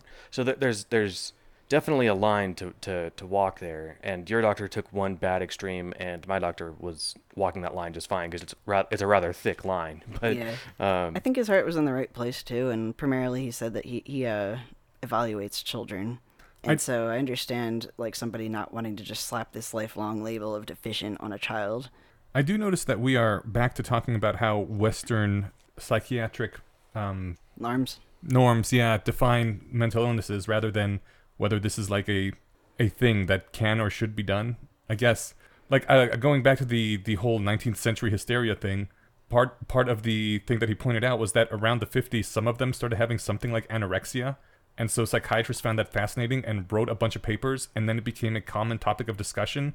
And then suddenly everybody had it. Yes, and then anorexia started spreading as from one of the rarest symptoms to one of the most common. And around 1900 it peaked, after which point it stopped being interesting because it was so often. People didn't write about it as much or talk about it as much, and it trailed off. And then in the 1940s it was vanishingly rare again. Yeah, and Because what it was got boring. Let's see. I think it was around here that... Oh, can I talk about... Sorry, you finish your thought. Okay, sure. It was around here that he says the thing which I was bringing up earlier, but I like his wording better. I bolded it when I pulled it out. Watto suggests there's probably some base-level, objectively real mental illness. If you have to think of it as something, you can think of it as a formless, extreme stress, looking for an outlet. But the particular way the stress finds an outlet is based on the patient's cultural preconceptions. If you believe that stressed people go blind, you'll go blind. If you believe that stressed people act possessed by demons, you'll act possessed by demons. And if you believe that stressed people become obsessed with being really thin and starve themselves, you might become obsessed with being really thin and starve yourself. Yeah, can I talk about Sing Lee? Yeah. So, Scott mentions this researcher, Sing Lee, who was the guy in Hong Kong studying cases of anorexia. So, sort of the thing that you were just talking about, Eneash, about the formless stress trying to find an outlet. You're saying, like, well, okay, so maybe some people have a certain predisposition where their body just gets stuck in extreme dieting mode and refuses to go back, in the example of anorexia. That would explain why medieval nuns who got too into fasting got it. That was one of the examples that was a link that's fascinating. It would explain why modern Westerners who get too into looking beautiful get it. It would explain why pre-1990 Hong Kongers who were really depressed and couldn't eat got it. It would even explain why Sing Lee got it. So Sing Lee, the psychiatrist whose work on Hong Kong anorexia frames the chapter, had a proper old-school experimental temperament. I want to fist bump this guy, sort of. And decided he wouldn't be able to treat anorexics unless he really understood them. So he decided to starve himself, and for the first 3 months it was just as unpleasant as you'd expect. After that it started being really fun, and he felt great about it, and he had to call off the experiment because he didn't want to actually give himself anorexia. I'm not sure how to square this with culture-bound syndrome position. Maybe whether or not given an extreme diet becomes anorexia is culture-bound.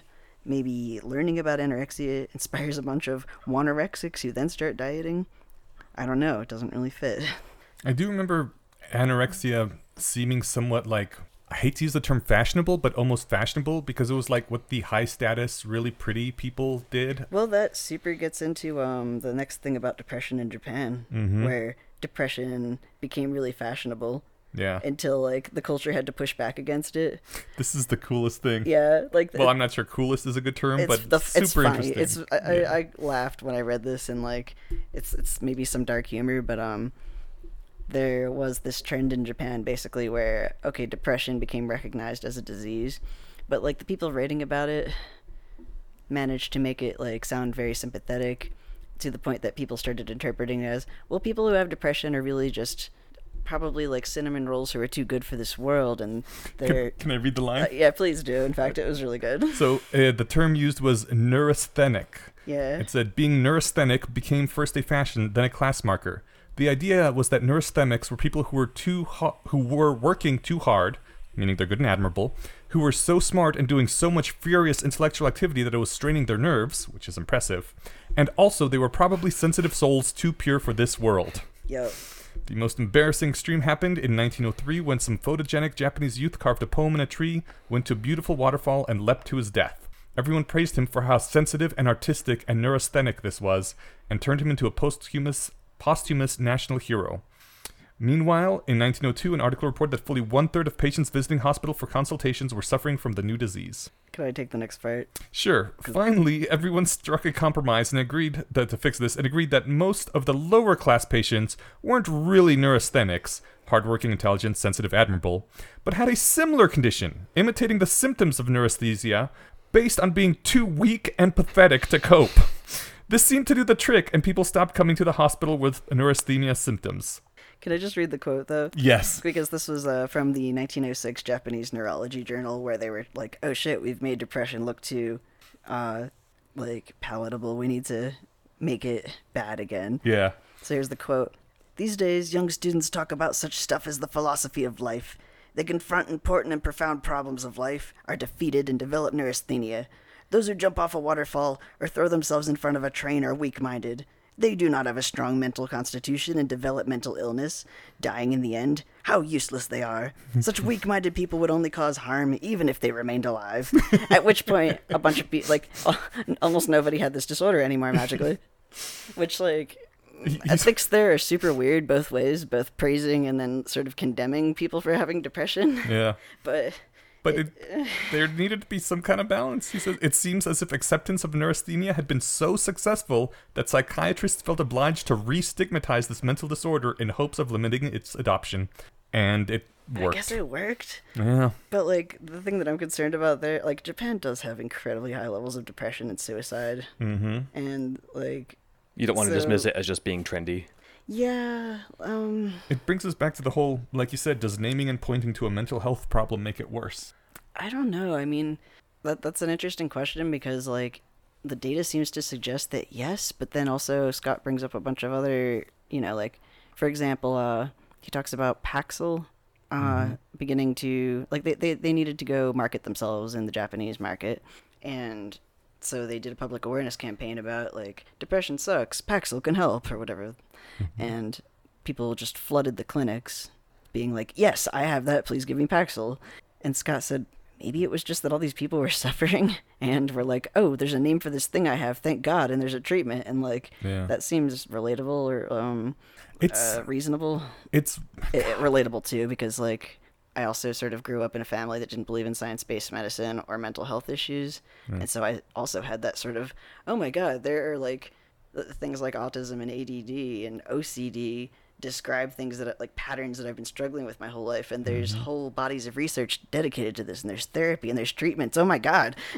It's really hard because, like, I've known people that definitely have distinct issues but won't get help, like refuse to, right? And it's so frustrating. Yeah, and with those people, you want to, like, destigmatize this a little bit and be like, you really you really should get some help. Pilots, especially, I've heard, have a problem with this because if you have Pilots, like airplane pilots, I'm yeah, guessing. yeah. If you have any sort of diagnosis for any sort of mental thing, you lose your pilot's license. So when I was... And so instead they labor without getting treatment or medication, Yeah. and that makes things worse, which you don't want someone with untreated depression or anxiety or whatever flying your plane because that just makes the risk of the everyone on the plane dying much worse. Yeah, I don't know about pilots, but I mean, I've heard that air traffic controller is the single most stressful position, like job out there. I could kind of believe it because it is this like you need to be able to multitask and do everything exactly right and keep all these like strings of data, and like if you fuck up even a little bit, like there are all these lives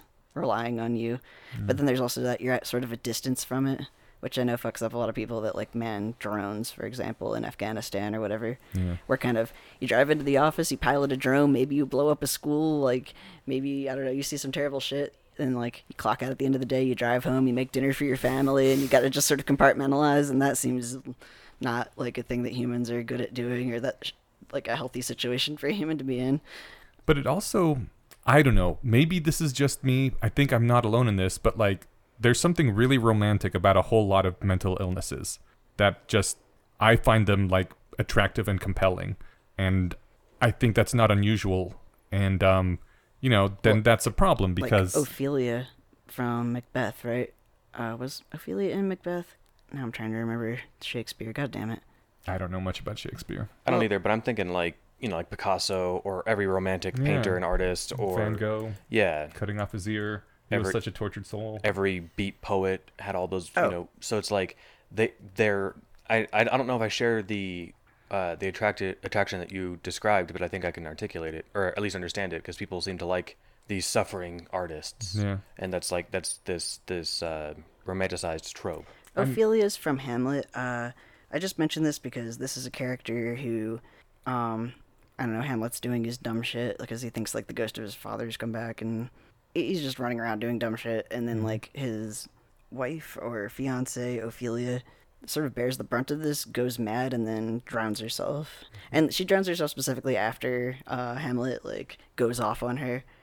But like there's all like I'm looking at there's a painting by Sir John Everett Millais. I don't know how to pronounce, like, I guess that's a French thing, even though he's British. But so I'll show you guys this painting. There's a lot of artwork and like depictions of this character Ophelia that romanticize her, and specifically the painting I'm showing them, I'll link it to, is this really beautiful painting where she's drowned, but she's laying there looking very beautiful, holding a string of flowers in this picturesque nature, like.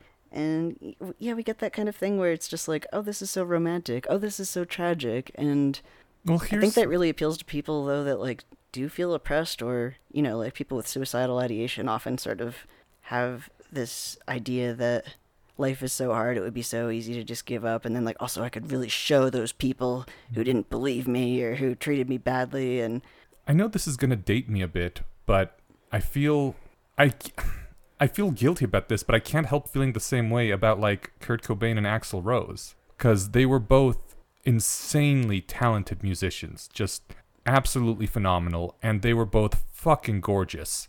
And Axl Rose nowadays has grown old and not attractive anymore. He doesn't put out good music anymore. It's like he's going back and playing his old hits to people who are old fans, and he's a multimillionaire, and that's great and everything.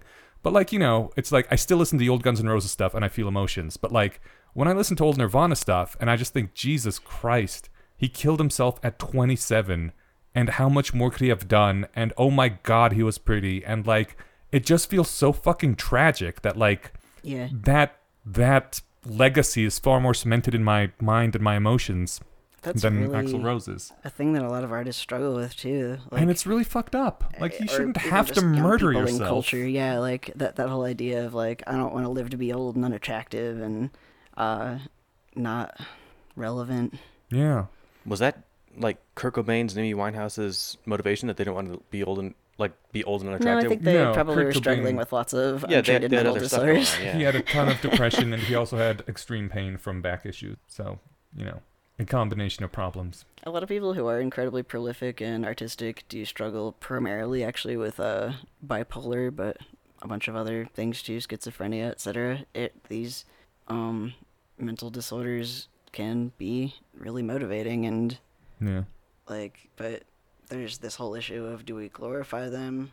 Do we, what did they call it in the article? Well, it's hard not to glorify it a little bit, I think. And then it's also really hard to talk bad about the dead once they've killed themselves. Like, are you going to shit on him for yeah. being weak and killing himself? Right. But if you don't, I don't know.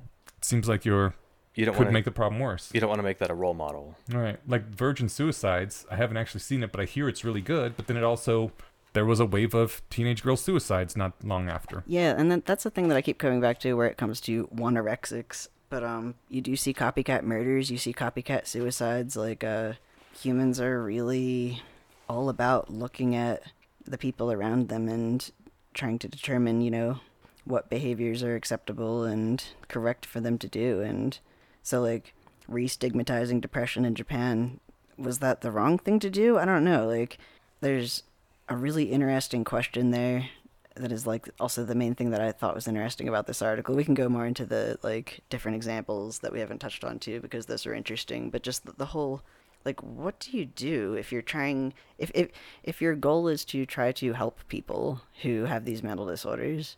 Like, is it more ethical to do a public awareness campaign where a bunch of people, maybe who've just been suffering in silence, might come out and be like, oh, thank God there's a name for this thing, there's a treatment for it, like, please recognize me. But, like, with the possibility that people are going to just sort of, I don't know, honestly, glorify it. And I think we've gone a little bit too far in the extreme of making everything super public aware and telling everyone you probably have this thing.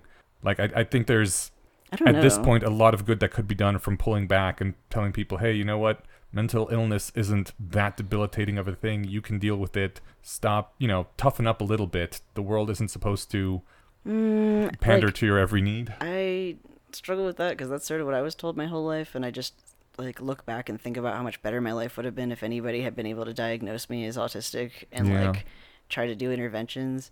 I, like, sort of the thing that Charlie said before when we were talking about our childhood, and it was just like, that really stuck with me because this is just, like, it's tempting to be like, oh, your struggles have sort of made you who you are, or like, and Charlie said, like, no, I didn't succeed because of my struggles and they made me a stronger, better person. I succeeded in spite of them.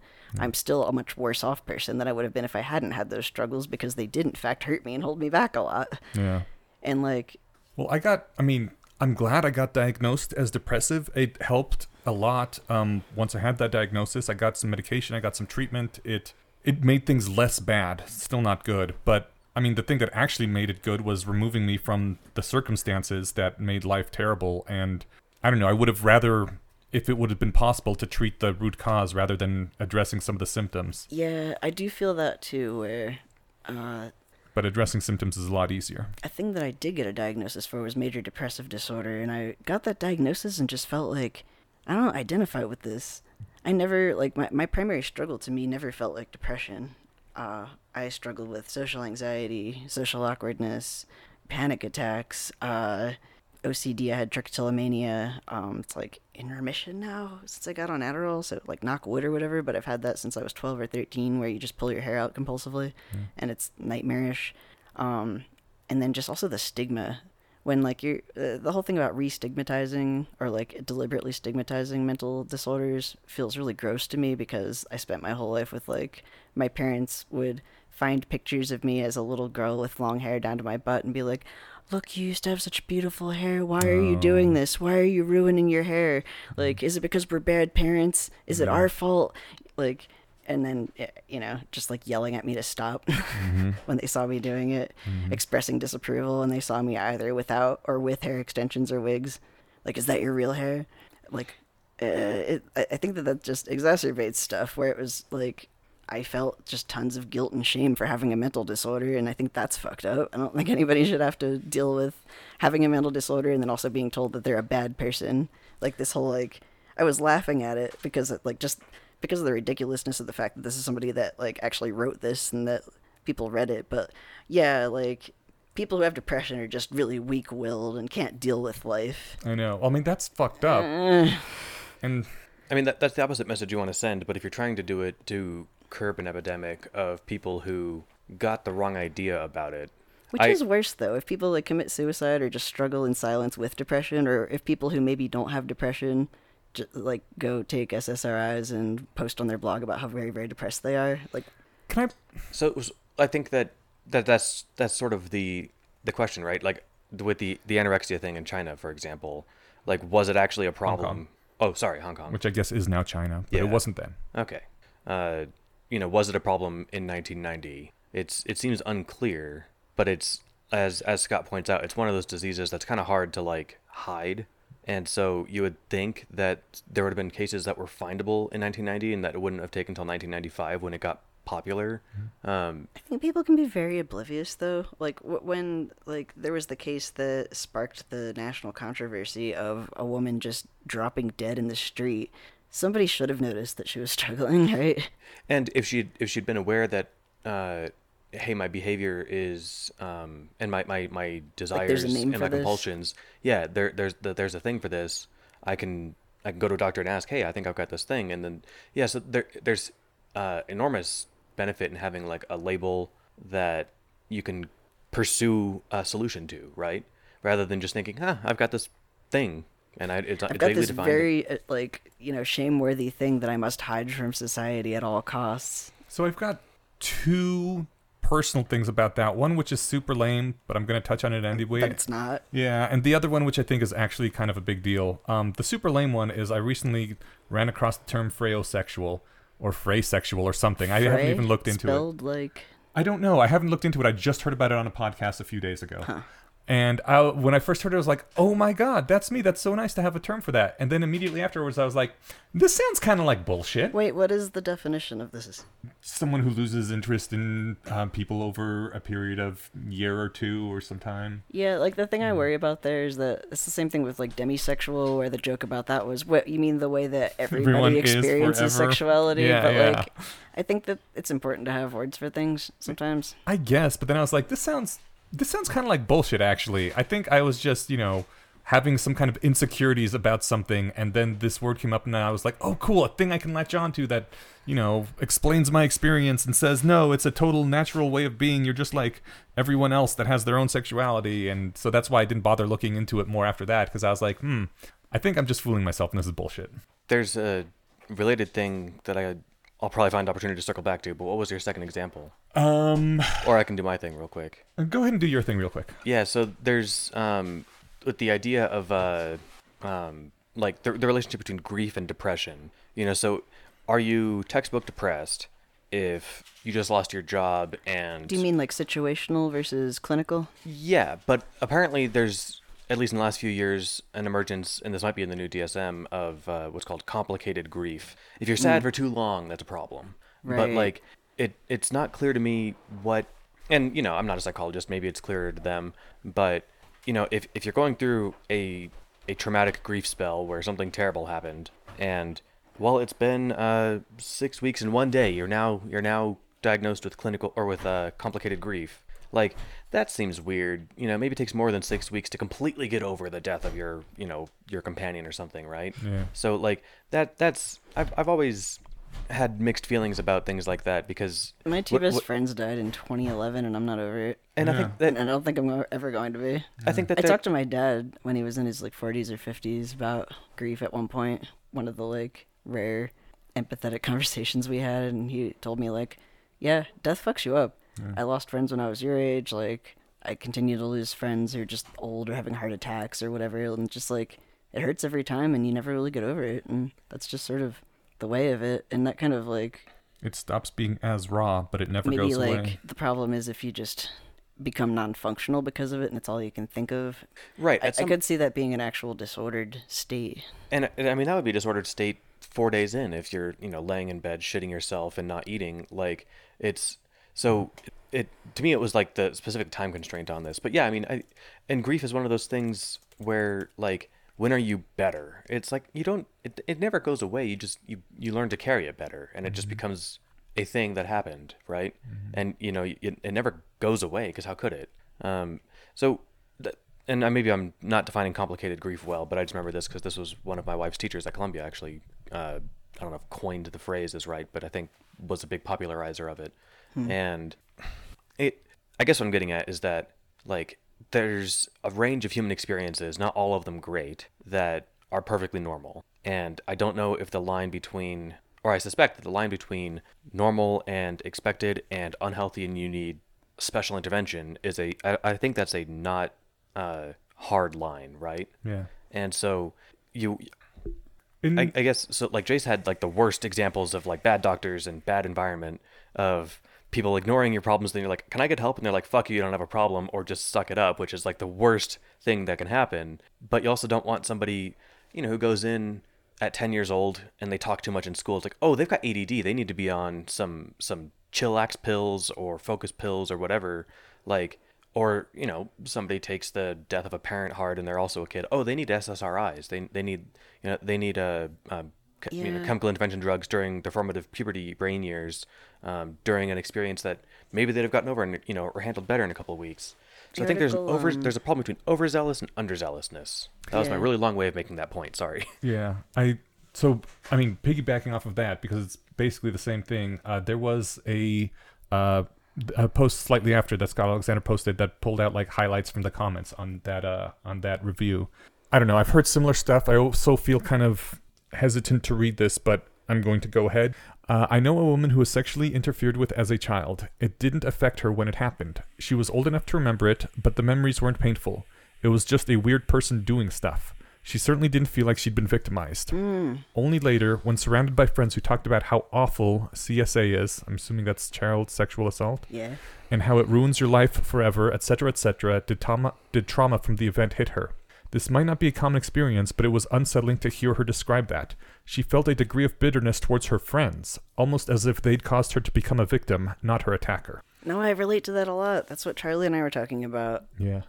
With like, if you, that's again, like it falls into this really complicated moral quandary zone, where if I feel like I'm jumping all over the place because there's like so you much want to to talk help about the here, people but, who like, are traumatized and hurt by stuff as a child. But you also don't want to you don't wanna, victimize them. Yeah, you don't want to victimize people or traumatize people who weren't traumatized victimize by is it. the wrong word, but Yeah. put them in the victim role. Right, yeah. Going sort of, I don't know. A thing that I've noticed is I think almost every like cis guy that I've dated has at one point casually mentioned a time where they were raped by a cis woman. And they wouldn't use those words. Like they always, this one time I had a really bad fever, and then like this chick who was in my like dorm area came in and like sort of had sex with me, and I wasn't really that into it, and I was like, oh man, that's a bummer. And that was kind of weird, like just like when we're talking about past sexual experiences, and I'm just like, that sounds like rape. I think by definition you were raped. And they're like, what? No, men don't get raped by women. Like, nah. Well, I mean, It seems like actually they do a lot. It's just that there's this cultural norm of, men are supposed to always be down for sex Right. and want it. And Hey, you got laid. What are you complaining about? exactly, but like, I was straight up told by a college professor that men can't get raped under the influence of alcohol. And because you can't get it up, right? And if you don't have a hard dick, that means sex didn't happen. well, that was what it was. And I was at a stage, I think, where I'd been drunk once for science, like when I was like 17 at that point, because I wasn't a very interesting child. But I remembered even thinking, and I didn't have the cojones at the time to push back and be like, oh, this from your experience of growing up having a penis? Like, and having now been so drunk to where I couldn't safely take a shower and still able to maintain an erection. Like, I think that Also, whether or not you have an erection doesn't mean you can't be raped. that's true. Yeah. But like, sex can't happen. yeah, but like No, lots of times sex happen when the penis is, or rape does happen when the penis is erect. Yeah. Also, mad flex. well, no, I mean, I like definitely drunk enough to where it's like I would never drive like this. Where Yeah. like, if Or like, if I decision don't making, feel like I can make Yeah. correct decisions in this stage. my decision making is gone. And yeah, so I mean like that. So anyway, just having I was femsplained that no, actually that can't happen. Your lived experience is wrong.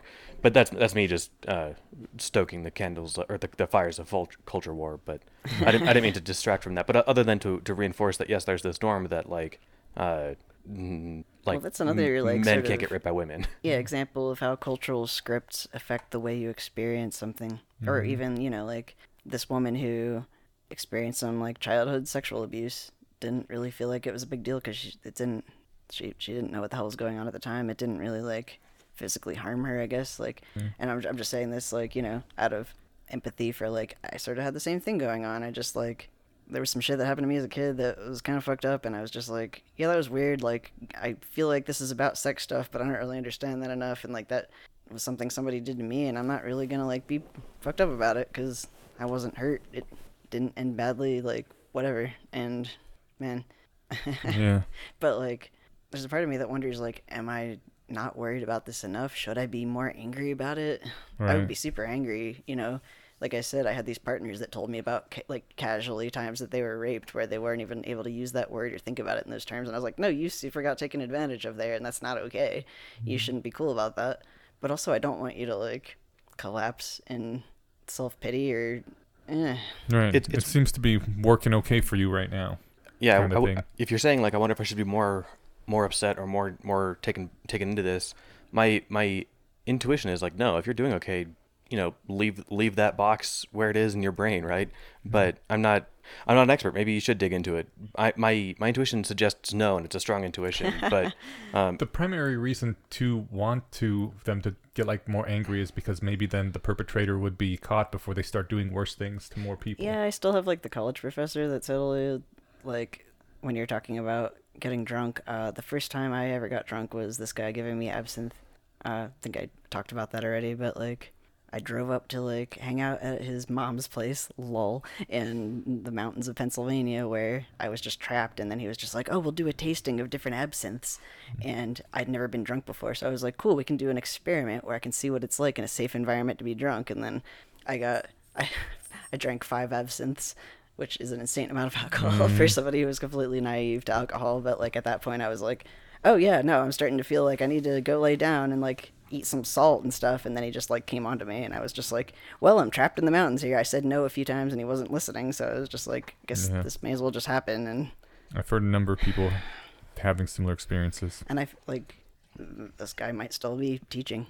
Yeah. He might be listening to this podcast. He's probably not listening to this podcast. If he is, fuck you. you know, Or like make better decisions. that's where I am. I find there's a song in I don't know if it's her newest album or second most newest, Kesha. I think the album is called Rainbow. She's so good. She's so good. The song is called Praying, and the whole album seems to be about her overcoming all the insane bullshit she went through. Bullshit's putting it too lightly. The abuse and manipulations and stuff. And the point of the Praying song is like, I hope you've not that like you found peace, you know, with all the terrible shit you've done. That too, but I hope you're better. Like, and that's always what I want, you know. If this guy's out there, like, you know, and he may, you know, what I mean, he's probably still alive or whatever. But it's like, I don't want him dead or harmed. I want him better. Yeah. Like, I want him to be like, oh my god, I can't believe I did that. And I'm a better person now for having recognized that was the wrong place to be. But I wanted to mention before I forget, there's 2 podcast episodes we're going to put in the notes here for other shows. One is 180 of Sam Harris's podcast called Sex and Power, and it talks about just what you guys were talking about with that comment of like this woman went to like I forget what it was, like a group a collection I an think it was after just her friends. huh The commenter who said that like all these things happen to me, but I don't feel fucked up about it. I think it was just her like her friends, right? Her friend group. Yeah. But anyway, that's what Megan Dom or Dome, I don't know how you say her last name, the interviewer or the guest on this episode, she attended some event like this on a college campus where everyone was like sharing their experiences, and there was like this pressure to like submit your own experience, and like you kind of get this like, oh, you suffered with us too kind of vibe. And you know, like That's if I powerful. That's compelling. well, and it sucks because like you put it just eloquently yourself from your own lived experience. It's like, should I have more of a problem with this, or is it fine? Like, you know, if you squint through a 2020 definition of rape, I've been like that. I've been in that situation where I've had sex I didn't want to have, right? Yeah, that's But right. well, I mean, Definitionally. well, so and as the victim in this case, I'm prepared to just say like, I've had sex I regretted that I didn't want to have at the time, but I wouldn't want to put that on even the same Yeah. level of somebody who was attacked. Yeah. And so, and I get like they're related experiences, but like it was not traumatizing. It was like learning about it in the historical context or in the new context of how the word is used. I'm like, oh, that happened to me, but I don't care. I still characterize all of my times that shit happened as gray area because it was gray area. Like, me and the other person were drunk. I don't know. Like, even the college professor, who I think was a total dick and being manipulative, but, like, I don't think that he was, like, nobody thinks they're the villain of their own story. If I have to, like, psychoanalyze what was going on with him, it was that he thought that we were in love. And that, like, no means yes. And he probably thought that he was giving you a really good time or something, that this was something that you guys would enjoy together. He was really into the whole age difference dynamic, too, where, like, the, like, daddy, dom, little girl, Oof. DDLG, is that it? I've never enjoyed No, that. that's super gross to thing. me, probably because I've been abused by situations like that. But, like, in his perspective, I don't know, that was, like, I don't think he thought that he was raping me or taking advantage of me in his heart of hearts. He thought that, like, it's like porn where they're like, oh no, daddy, don't do it like that. Where I was literally like, no, this is very uncomfortable, please. You gotta like either establish that with someone beforehand. You basically always have to establish that with someone beforehand. You gotta like. No, this was just completely like done badly. But like, I don't think. I think there's a difference between like literally, I'm going to get this, like spike this chick's drink and then like bang her without her consent and like post it on Twitter versus like somebody who's just grossly misinformed and has also probably been raised with really toxic education about. Christ. And I'm realizing that like we're kind of getting. No, but it's important. Yeah. And if people listening are as uncomfortable as I am, like that's I think valuable. This is a horrendous. We try to learn not to flinch away from scary dark thoughts, right? So but if we're looking into the darkness here, this is uncomfortable and it's supposed to be. Get buy-in and consent with your partner beforehand, enthusiastically, and not when they're fucked up on something. Yeah. Consent is sexy. You heard it from us. I mean, well, and then too, I mean, I'm fairly vanilla, but like if you want to set up this dynamic beforehand, non-consensual sex fantasies are not uncommon for people. I'm given to understand. Consensual non-consent. Exactly. Yeah. But so then, if you know that your partner's into that and they've expressed it to you, then you can just do like full thematic enactment to fulfill the fantasies of whatever in a way that would be monstrous if you just guessed, right? Yeah. There was a great Louis C.K. bit like that, but it's consent's sexy. Once you've had the conversation and everything's on the table, then hey, now we can do all these things that we wanted to do together, and now we don't have to feel awkward about it or wonder if it's okay or whatever, right? I want to bring up an elephant in the room, but not until you have done your thing that you wanted to talk about. This is just related, and we won't get, I think, much of a chance to get into it too much, so I'll just point at it. That episode 198 of Very Bad Wizards talked about Thomas Szasz book, The Myth of Mental Illness. It was 1961. And I also it is don't know how to pronounce that last name, but I know what book you're talking about. Szaszs, or Szaszz. There's a lot of Z's in there. Yeah. Thomas Zaz. So, anyway, he's basically taking the extreme view, like the opposite of like we're talking, like I keep talking about, like are people too over enthusiastically just prescribe or diagnosing things or under enthusiastically? He's like it's all over enthusiastic. Basically, mental illness is not a thing, and the Very Bad Wizards do a good job talking about that. So that's episode 198. Good, we'll so link I don't to it. have to. Mm-hmm. Yeah, it was fun listening to them talk about it anyway, and they really steelman the guy's case. I think he makes a good steelman himself, but also I got the version of his argument from them. So yeah, I wanted to go back to actually, Steven, something you were talking about a bit ago with the idea that there's complex grief or unresolved grief syndrome, disorder, whatever. And I want to also pimp a thing. There's a book I love. It's actually a compilation of articles from the Dear Sugar advice column, and it's just a book called Dear Sugar. In particular, though, there was it was the advice column number 44, How to Get Unstuck. But I think in the book it was called My Baby Died. Oh. And someone wrote in, like, I just want to read this whole thing because it's so fucking good. But like, we can just link to it. Okay. But somebody wrote in saying, my baby died. It was this unplanned pregnancy, but it was this very loved and wanted child, and it didn't work out. The kid died. The woman who had the baby couldn't move on. I think her partner left her, and her friends are all just like, oh, it's been too long. You're too sad about this. You need to move on. And Sugar's response, I think, is just perfect, where it sort of gets to the whole, like, Steven being concerned about somebody pathologizing someone being sad for too long, where it's like, who's to say when it's too long or when you're too sad? I'll link the exact like article here so people can read it, so I don't like feel compelled to just read the entire thing word for word. But I think what we really need here is this like acknowledgement of, because they talk about like pathologizing things or normalizing things, or even going as far as to unstigmatize or re-stigmatize things. Like, I think there should be this awareness of, this is human, this is normal, and also you still need help. Yeah, that Like, doesn't have your to be baby either or. died, and that's basically what Sugar says is, fuck, your baby died. Like, fuck that. Like, fuck anybody who thinks that like you're taking too long to get over it. They don't understand because their baby didn't die. Like, go seek help, but like, don't beat yourself up about being too sad for too long, or this holding you back. Like that's kind of, or that's exactly anti-helpful. What you need to hear is like, fuck, your baby died. Like, that's terrible. Like, here's things you can do to help.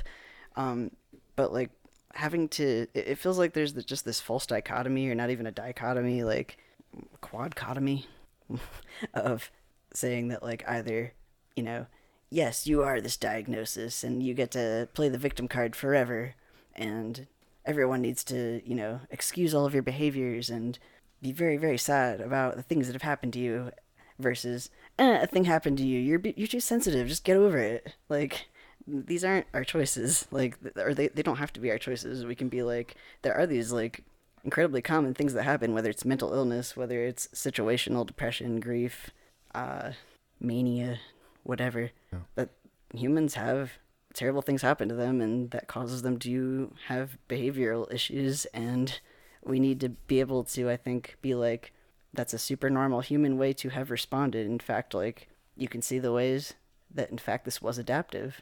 I really like the answer, that like the initial answer of like, fuck, that's terrible. Yeah. And Like, I'm told, and I've heard this a few times, that one of the like most valuable things you can hear in a therapy setting is just like, fuck, that sucks. yeah. And Like, oh my God. yeah, because it's like, oh, good. I thought it was bad myself. I'm glad to hear that you agree. And it just, and then you don't leave it at that if you're trying to help a person, but just like to acknowledge, like, Jesus, like, yeah, right. Like I that's vindicating from the person who experienced something bad, right?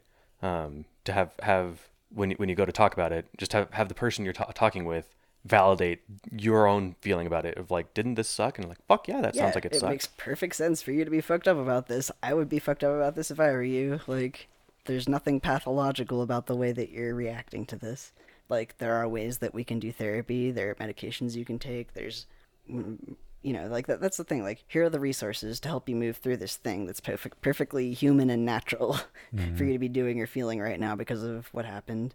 And yeah, I feel like we're missing a lot of that culturally, where there still seems to be this like really strong dichotomy of either the poor Wooby needs to be given a blanket and all the medications and nobody can criticize them ever for the rest of their life, and yeah, fuck that person. They're just being, self-pitying and trying to like mooch off of a system where there's people with real mental disorders that those don't have to be our two choice. Should I mention the thing? I mean, Which thing? So there was a thing I was thinking of the whole time when I read this post initially that was never brought up, that I was surprised about, and it was brought up in the comments. But like, the examples he gave were anorexia in Hong Kong, or the examples from the book were anorexia in Hong Kong, depression in Japan, PTSD in Sri Lanka, and schizophrenia in Zimbabwe, I think it was. And then he went to the conclusion, and I had been expecting the whole time for there to be some sort of section about what do they call it? Rapid onset gender dysphoria in the U.S., and it was never brought up. And then it... You mean transtrenders, Inash? Right, transtrenders. And then it was brought up basically in a comment later on. But Of course it was. Yeah, where it sucks going through puberty, and it's awkward, and you don't like the changes that are happening. And from what it sounds like, a lot of people are being quickly diagnosed as trans when that's not necessarily the case, but I don't really know very much about it. But like, it seems like a current day topic where that could be the case with modern teenage girls. I don't know. Specifically girls for some reason, which I find weird. I don't know why guys wouldn't also get that. So it's bad to be a girl and it's good to be a guy. So if a girl wants to be a guy, that's natural because obviously you'd want to be a guy. But if a guy wants to be a girl, that means that like they have psychological issues. Okay. I'm being somewhat sarcastic and flippant here, but actually, like, going back to the whole J.K. Rowling hating, like, gender inclusive bathrooms and transphobia bullshit. Like, not even like the gender inclusive bathrooms, just like in general. Well, it's a common track in transphobia where transphobes think that trans women are really just men dressing as women in order to try to invade women's spaces so they can peep on the hot bathroom shit. And trans guys are just deluded, poor, sad girls that don't like that were lied to and have no agency of their own, and they're being told by the culture, the media, that like because they don't feel like being a girl, that like it's very infantilizing, and I get irritated about it. It sounds from irritating. both sides. I endorse your irritation. Yeah, no, I agree, and that would be fucking annoying. Is there no similar? The trends seem similar where suddenly something becomes very popular and reported on, and then there is a huge explosion in the number of people who have this affliction. I remember like having an argument with my grandmother before I even identified as autistic about the autism epidemic, where from my perspective and what I said, like when I was just getting used to ever challenging my grandmother, story for another time, but well, I don't know, like there's all these people that are saying their kid has autism now because it's popular and everybody's like, and I was just like, okay, or maybe just like people know that there's a word for this thing now. No. And everybody is coming forth being like, oh, thank God somebody has identified what this thing is, and maybe my kid has it. You should look at this. And I sort of fail to see how it's worse if people are overdiagnosing than underdiagnosing. I'm not sure about in the case of autism. I think it's true that a lot of people would have simply been called, nerdy or geeky or something and gone into an engineering career, and they would have been autistic their whole life without really getting a diagnosis. But that could be like a whole other topic. I think what you're getting at is that if there was a surgery to correct autism, right, and there was then suddenly a booming number of diagnoses, there might be a concern that some people who didn't need surgery got surgery. Right. And like I don't have strong thoughts on like if the current like upward trend in numbers of diagnoses of gender dysphoria is analogous to what was the wanalexic or wanorexic instead of anorexic. Yeah. I don't know if it's analogous to that or if it's like Jace said with autism, like it's like, oh, there's a label for this thing that I've been feeling forever. I came out as trans at like 32 or 33 because like it took that long for me to be able to admit that something's been wrong my whole life, and that like I don't just need to tough it out or just deal with it. Yeah, I think that but that's my anecdote, Yeah, no, I think that it's whatever way it is, if it's again, anorexia is so dismissive, but it was in the article and it works to make the point. If it's like that, or if it's hey, look, I finally got a societally acceptable label to identify what's been on my mind for the last while. Either way, the trend is like the graph would look the same. So that point is taken.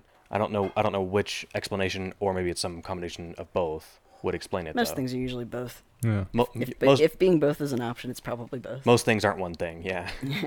Can I, in the interest of our last episode, the Do This directives, I want to just put forth a strong opinion about this that maybe I don't even necessarily endorse, but it'll be a good talking point. So I think that the harm that is done by denying treatment and pathologizing or stigmatizing mental illness is far worse than if you just give everybody the treatment and allow them to have the diagnosis. Like, what harm is done? So say autism, the main interventions there are different kinds of therapy, maybe like special schools. So like you think your kid might have autism. You take them to a behaviorist who says they sure do seem to have a bunch of autistic traits. You put them in some kind of therapy. And then, like, 3 years later, it's like, no, it seems like actually they have more problem with ADD. So you pull them out of that and you put them in the ADD track. Or, like, actually, no, it seems like they were, just going through a different development period than other kids, and they're fine, so they can leave the autism program. What harm was done?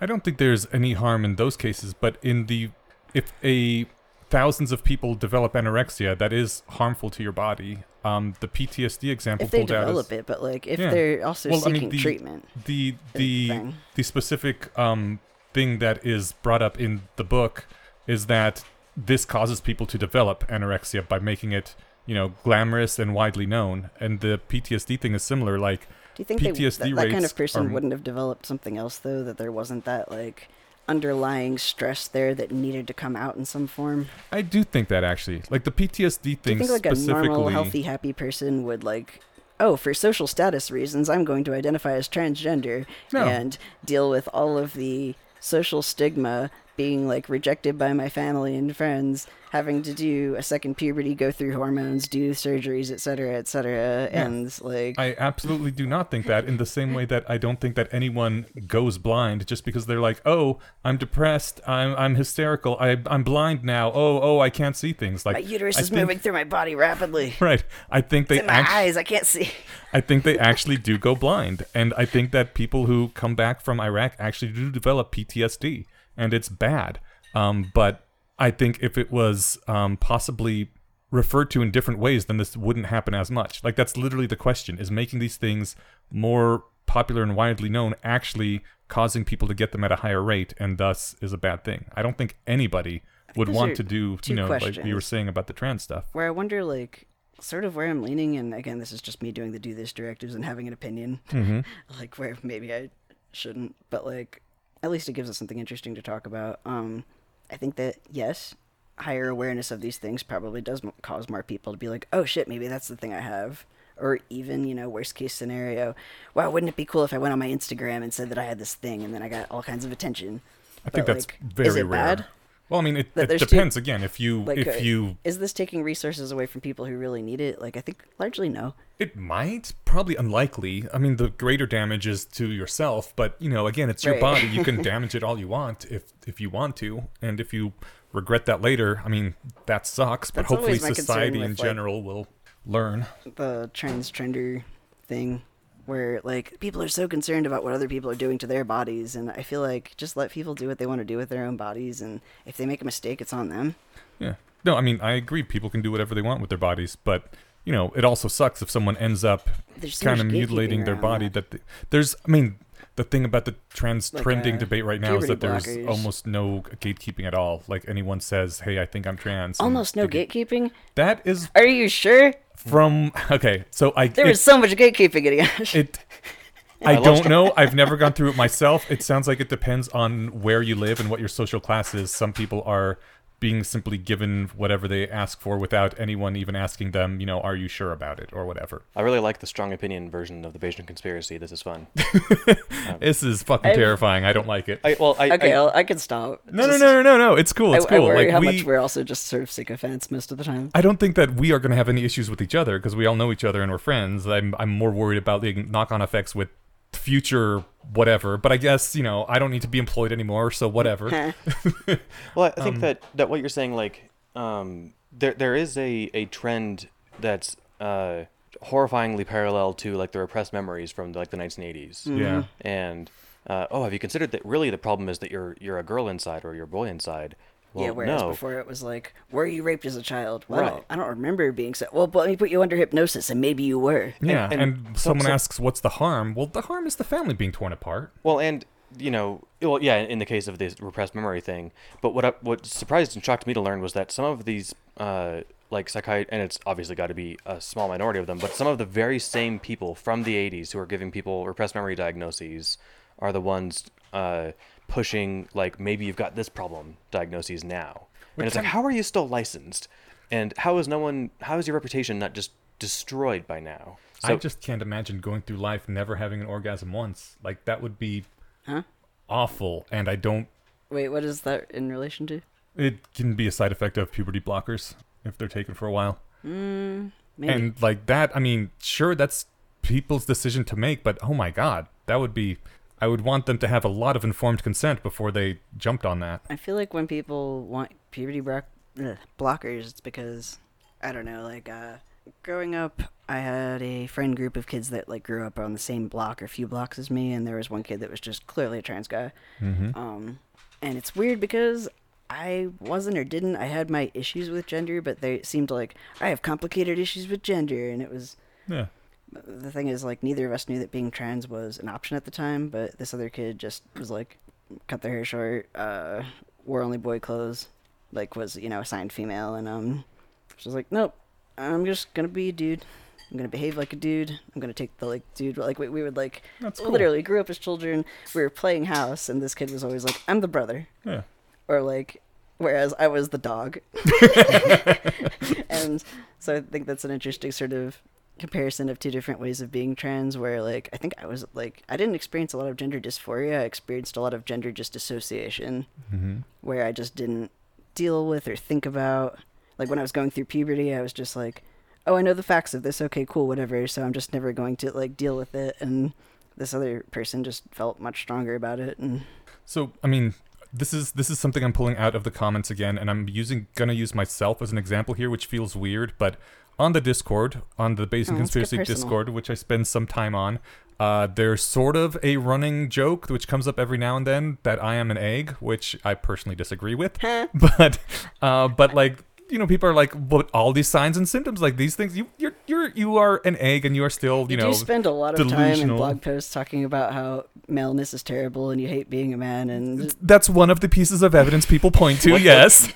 Is egg referring to An something? egg is someone who is trans but doesn't know it or won't acknowledge it. Okay. And I mean, part of the definition is they don't know it or won't acknowledge it. So obviously, I couldn't say no, I'm not, but I do say no, I'm not. But from the thing it says in the comments that I pulled out here, someone said, in a traditional society, Alice would be a cis woman who occasionally has the weird feeling that she's not really female, but dismisses this as obviously ridiculous and never thinks about it again. But in our society, where her gender and the possibility that it might be wrong is constantly called to her attention and reified, this turns into full-blown gender dysphoria.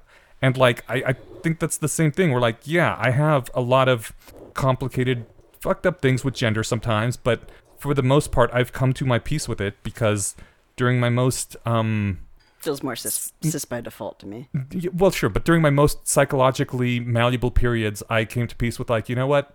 Sure, this kind of sucks, but this is the body I'm in, and there we go. And like, See, I thought that If- I had that's reached why I that think we're point the too for quite a long time. Yeah, Until but I think that's realized where that, these- Oh, actually, there's this other option that I just didn't know about or wasn't able to look at. but I think that's where the whole society can influence how much something happens comes into play, where Oh, definitely. yeah, we're like, that would create more trans people, or that would create more PTSD people, or that would create more anorexic people. And like, it's not that they're pretending or acting out or anything. It's just that the social ocean that you're awash in, like, actually affects your development. Like there are these underlying pressures, but the way that you choose to bring them out, talk about them, deal with them or not is sort of guided by what your society tells you is and isn't appropriate. Yeah, I hung out with a lot of tomboys, and like the thing about it was like, sure, again, tomboys often have complicated gender things, but like, whatever, I'm a woman, you can't take that away from me because that's what I was born as, and I can act as boyish and manly as I want because it doesn't change anything about me. And it was like a point of strength, you As know? a kid, I used to cut my hair short and only wear boy clothes and do sports and collect Yeah. lizards and whatnot. And then also I would get really mad whenever anyone mistook me for a boy. Okay. But in retrospect, that was hilarious because I was like, I was completely presenting as a boy. Why wouldn't? I don't know. But like, Yeah. But- So I part of what kept me from coming out as trans for such a long time was this is the body that I'm in, and like also being involved in feminism and a lot of formative experiences being girls aren't allowed to play with dinosaurs. That's not a girl toy, that's a boy toy. You can't do that. You're not allowed to. And it's just like sort of wanting to scream and punch them all and be like, fuck you, I'm a girl. yeah, right, Was it exactly. Freydis? I forget. I think it was Freydis, but there was this like Viking warrior woman who used to charge into battle topless in order to show I'm a woman and I'm gonna fuck your shit up. And Nice. like, I sort of found that out later, but I was just like, yeah, like that. Yeah. But also like, then later I was like, oh, maybe I wasn't a woman. But like, just the fact that people were saying that women can't do these things, and I felt like I belonged to that class, or that it was talking about other people that I hung out with and liked and cared about, made me so fucking mad. That was part of what held me back from being able to like express my true, scare quotes, gender. But that's the thing. I don't think that it's a worse existence to be the sort of, boyish woman or sort of guy with complicated feelings about things than it is to be a A trans man with person. feelings. Right. What? Yeah. It's How dare. unappropriate in our society. But I don't think that's a worse existence than being trans and going through all the shit that comes with that. And I think it's extremely important to help people and acknowledge people who have the gender dysphoria so deeply ingrained that that is the best thing for them. But there's a line where people could fall one way or the other, and I don't think necessarily pushing them into the transitioning thing is the best thing for them or society, kind of like with anorexia and PTSD and those things. To go back a bit on the having strong opinions, I noticed that you also pulled out lesbian extinction. I didn't pull that out. That was a thing that also came to mind, so I made the note, and I wasn't actually going to bring it up. Really relevant, where when you look at historical people, I think this is super interesting. So you would see Queen Hatshepsut, the pharaoh queen who would present as a man and wore a fake beard and everything. They were same deal with female pirates, female soldiers, etc. throughout history, that you could say, okay, these were these weird aberrants, or these were clearly butch lesbians or tomboys, or more recently now people can say these seem to be trans men. Mm-hmm. But they presented the way that they were, or they did what made sense to them at the time. And I think that the lesbian extinction thing is really interesting because there is, I think, now so much concern for acknowledgement of being transgender being an option, that it sort of overrides the other options. And I do see that, where it's just for example, there's this butch lesbian Tumblr that I love, or a few of them, but one in particular I'm thinking of, where I was really confused scrolling around, being on there, by seeing women who identified as butch lesbians taking tea, mm-hmm. growing facial hair, getting chest surgery, and I was just wait a minute. But they're still but this doesn't not make me a woman. I just want to present more mask. And I'm okay. Yeah. Shrugging off into the distance of the void. Gender is weird and complicated, and I do sort of worry that there is this sort of desire to kind of not minimalize it, but compartmentalize it and name all these things, and then your options are A or B. So I can get on board with that. I'm ready to weigh in. Do it. All right. So I think zooming out a bit, there's a huge important distinction that just we need to make sure that is illuminated and not ignored, that treating we talked about a bit, but I just want to emphasize the point. If someone's misdiagnosed with autism, they get some extra therapy. Hey, that sounds like a perk. And they probably could have used it anyway, because they've probably got something going on. I feel like everybody could use some extra therapy. Seriously. I'm sincere about that. And so, just everyone could use some physical Being therapy. human is hard. Huh? Being human is really goddamn hard. I equate Physically and psychotherapy mentally. with physical therapy. Yeah. You might feel great, but hey, you might feel even better if you did these stretches or these particular exercises. You might not even know that your knee isn't supposed to feel that way or something, right? So, or even just the healthiest, most stable person probably has some shit that they could work through with the therapist. yeah, Everybody's got shit. totally. Being human is hard. Yeah, I like that. That summary is apt.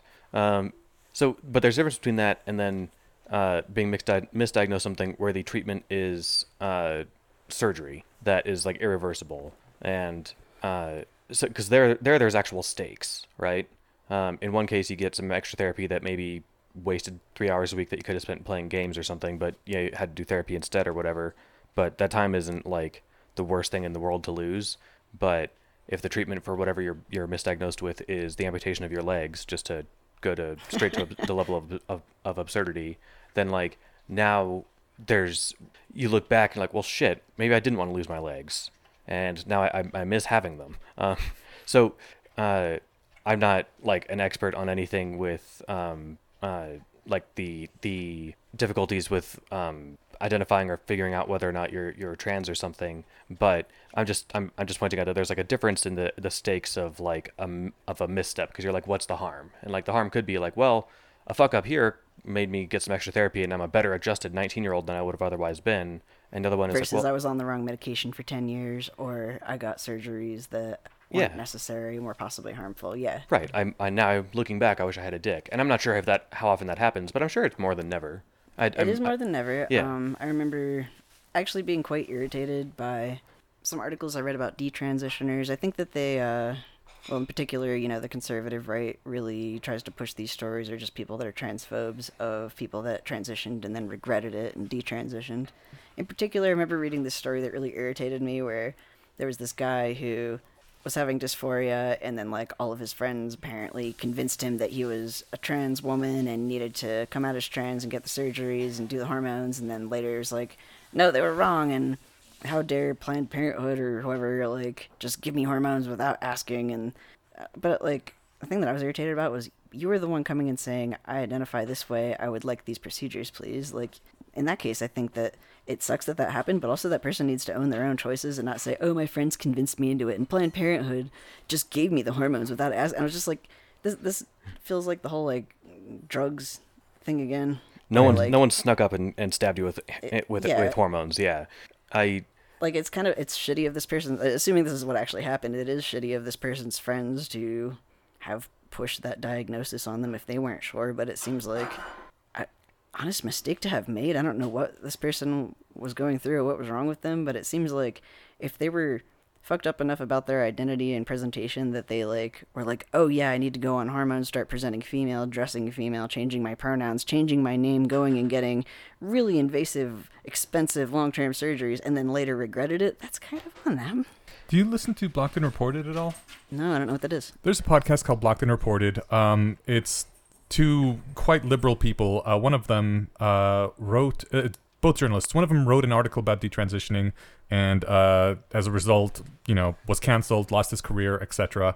Does the That's such garbage, podcast by the way. now. Like, Yeah. And so, like, I mean, I hate that there has to be this sort of, Yeah, no, I agree with you totally about the detransitioner made a bad choice and that was on them. Like, they didn't force anybody to do this to them. I'm sure the media didn't convince them. Yeah, they made, they said yes and please do this every step along the way. But also, like, it's harder to make an informed decision if you don't know that, what all the potential problems are and what other people who have gone through this say about it. So, like, while I don't think anyone should be pushing a detransition narrative like, oh, this is a big thing, like, also censoring anyone who mentions anything about detransitioning is bad because then no one would know that, oh, this is a potential thing that could happen. Like, informed consent means you have to be informed. And if one side is completely censoring the detransitioning does exist side of things, then you can't be fully informed because you never find that out. Yeah, if the other side is pushing, this is always what happens. Yeah. Then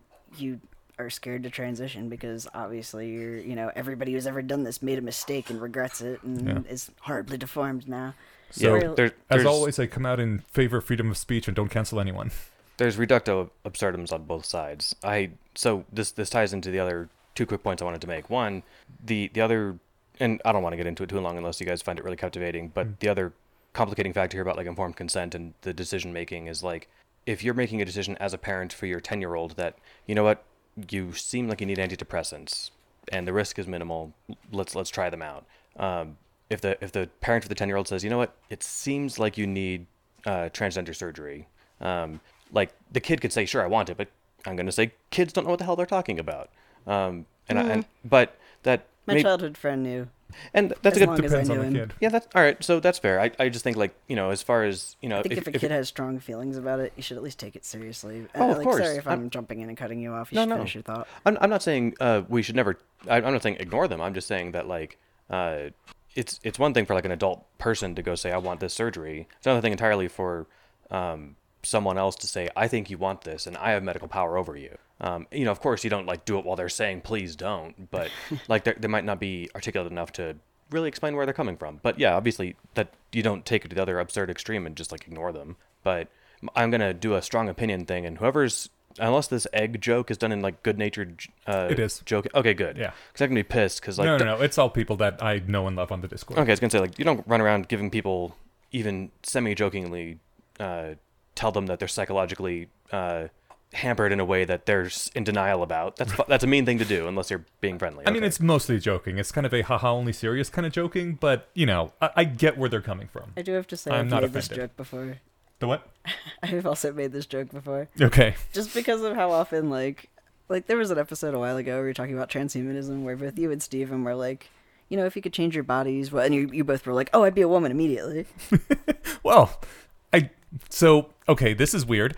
I thought that the very first thing any guy in the world would do would be like, I'm going to be in a woman body and see what it's like to have sex with a woman. It's going to be awesome. Turns out that is not what every I tried to tell you guy this. says, There's which is a weird. lot of cis people that actually really like relate strongly to their like I was actually surprised to find this out too, because it turns that's out bizarre. that because of bubble effects, most of my life I've been hanging out with other trans or like gender weird people.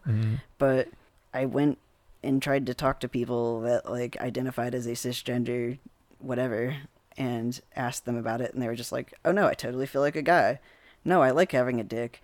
I like women and like the things that I don't know, like this has never been in question. I feel really strongly about this. What?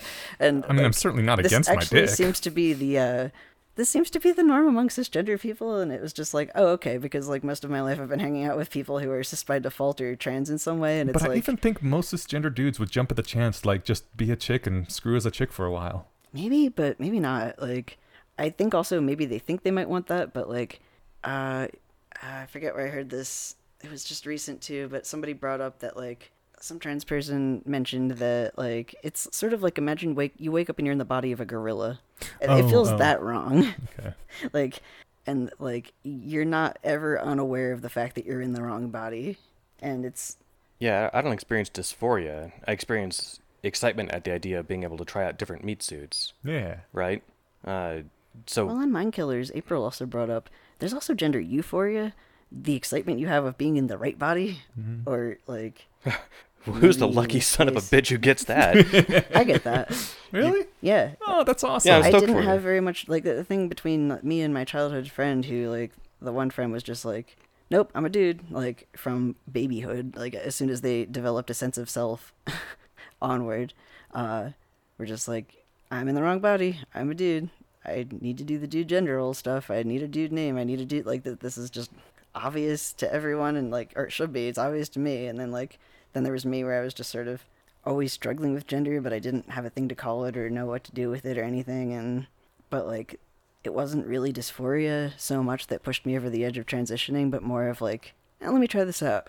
Oh my god, this feels so much better. So I kind of see why Scott didn't include this now, because It's we got way off on this a bit on mind this killy. thing. Yeah, definitely mind killy. So I probably I should praise his discretion. I guess the overall bigger point was again is popularizing and raising awareness of certain things. At what point does it get to be more harm than good? Like in the cases of the anorexia and PTSD stuff. Well, and he was reviewing a book, and if it wasn't in the book, then That's true too. Yeah. Yeah. Well, the point of the book was something slightly different about like the West is exporting its specific terminology, pathology, treatment, etc. Yeah. And sure, maybe, and something else about like the diminishing neurodiversity of the world there. But like the thing Scott thought was interesting was this question. That's the thing I think is interesting and why I wanted to talk about it. I like the. I mean, so just to kind of put my last pin on the last few minutes of what we're talking about, I imagine we'll zoom out in a couple of centuries and look back and be like, oh yeah, that was the confusing period where they were still figuring that stuff out. Like, I hope so. I mean, well, I think I'm optimistic. I mean, a couple centuries is a long time. Yeah. And if it'll be weird that like, oh yeah, people made like a whole fuss about whether or not someone thought they were a boy or a girl, and those are such like weird concepts now that or I feel the same way about like race or Yeah. other. I'm serious though. No, like, I mean, if you think I'm from the perspective of either a far future human or an alien, that's just like, oh my god, these people have like wars and shit about like being slightly different shades of brown or tan. yeah, and to me it's You have spiral nipples. right. What? Like Rick and Rick and Morty. Morty. Yeah, I mean the race thing. I remember I got like I raised an eyebrow when I was talking about that with somebody recently, and I was like, no, for real though. Like I'm told that race is largely a social construct, and like if if you feel like you really close identify with one thing that you weren't born into, like I don't think in the future where everyone's more dude, I don't think anyone's going to say no, you can't do that. If everyone's if things are chill, then I think people are going to be more relaxed about stuff. I'll just But maybe gonna that's abide. Yeah, people will just abide. All right, so I wanted to touch on PTSD before we wrap this up, because this is one that I have some sneaking suspicion might actually be overdiagnosed, or maybe just the umbrella of what it encompasses is more appropriately expanded now to include more things. Because I feel like it's very underdiagnosed. Oh but man, this go is so on. cool. We so rarely disagree that this is exciting. And so like, and then I had just a couple of like quick anecdotes from my past. So, I've been in one or two car crashes, which didn't deter me. I fell off of a horse that we were going kind of fast on once. But you got right back on. Well, I did, and it wasn't until I was telling the story and I used those words that I realized how cliched it was. And so like those didn't register. I had someone pull a gun in my face. Oh, shit. And do the, like I could hear a bullet in the chamber, and I shook on the drive home, but slept fine that night, and it just is a thing that happened. These things might have traumatized some people, but didn't traumatize me. Conversely, the death of my cat in like 2016 fucked me up for Do you remember you years. talking to me about this cat? And we've just passed about a year and a half with our current princess Zelda. That's her actual name. That was her name at the shelter, was Zelda. So it worked. It was part of what made us Probably more of a vibe so Scott well. Fitzgerald Zelda, but Well, not to us. yeah. But I mean, it took us years to get over our first cat. So like that, luckily I've lived a fairly sheltered existence, and that was like among the worst things that's happened. I But still have nightmares about childhood pet deaths, and so but isn't that so? This is but this, not about like childhood rapes. Like Well- not about really stuff that happened to me, but times where I felt like I was responsible for this person or this thing, and I fucked it up, and so dreams can be dicks, but dreams, yes, yeah the yeah, fuck dreams. I sometimes have fun dreams. Sometimes I have Yeah, I have no. magic powers, but but isn't that to me just is part of the like confusing issue, right? So like if I were to list off like these 5 things, people would be, I gave like, hey, what's a guess of what was traumatic in my experience? They might think, oh, like gun one might be near the top of the list, but honestly, it's probably lower. It's probably near the bottom. I mean, the horse thing, I'm unlikely to encounter a horse unexpectedly. And that was not the horse's fault, it was the Yeah, I was saddle. gonna say, also horses are great. Yeah, I mean, the saddle was coming loose on it. It wasn't like it flipped out and kicked me off or something. Oh, I've been bucked off horses. Yeah, so I mean, that would be more, I think that'd be scarier. But point is like, I don't know, this is where I'm having the hardest, like, time, well, A, I guess apparently articulating my point, but B, with someone else saying, here's your problem. I've heard your experience. I'm going to give you a diagnosis, because someone might be inclined to diagnose, suppressed PTSD if, someone was like, if since I was threatened with, a violent gun death, right? But like, I don't feel like I have suppressed PTSD. Like and I feel like my experience again, is probably enough, right? You have mentioned numerous times that you don't have very good memories of your childhood, and specifically that like you don't feel like you were a person up until a certain age, and that worries me a bit. For what it's worth, I have good corroborating, like people from my childhood that can pretty much assure me that nothing really that bad happened. I've never had much memory from my childhood either. Yeah, I think it was. I have a general impression that things were great. Like I don't have suppressed memories of it. It was just that like I think really what happened, just to quickly, hopefully put to rest any concerns that I'm suppressing childhood trauma. When I was in my late teens, I learned of the research of Elizabeth Loftus, and saw her at a conference give a talk. The same conference where I got to meet James Randi, and because it was the amazing meeting, James the Amazing Randi, and some of those big skeptic folks. And then it was really just like, oh, it was like the Lost in the Mall experiment. You can Google Lost in the Mall, Elizabeth Loftus, spelled like it sounds.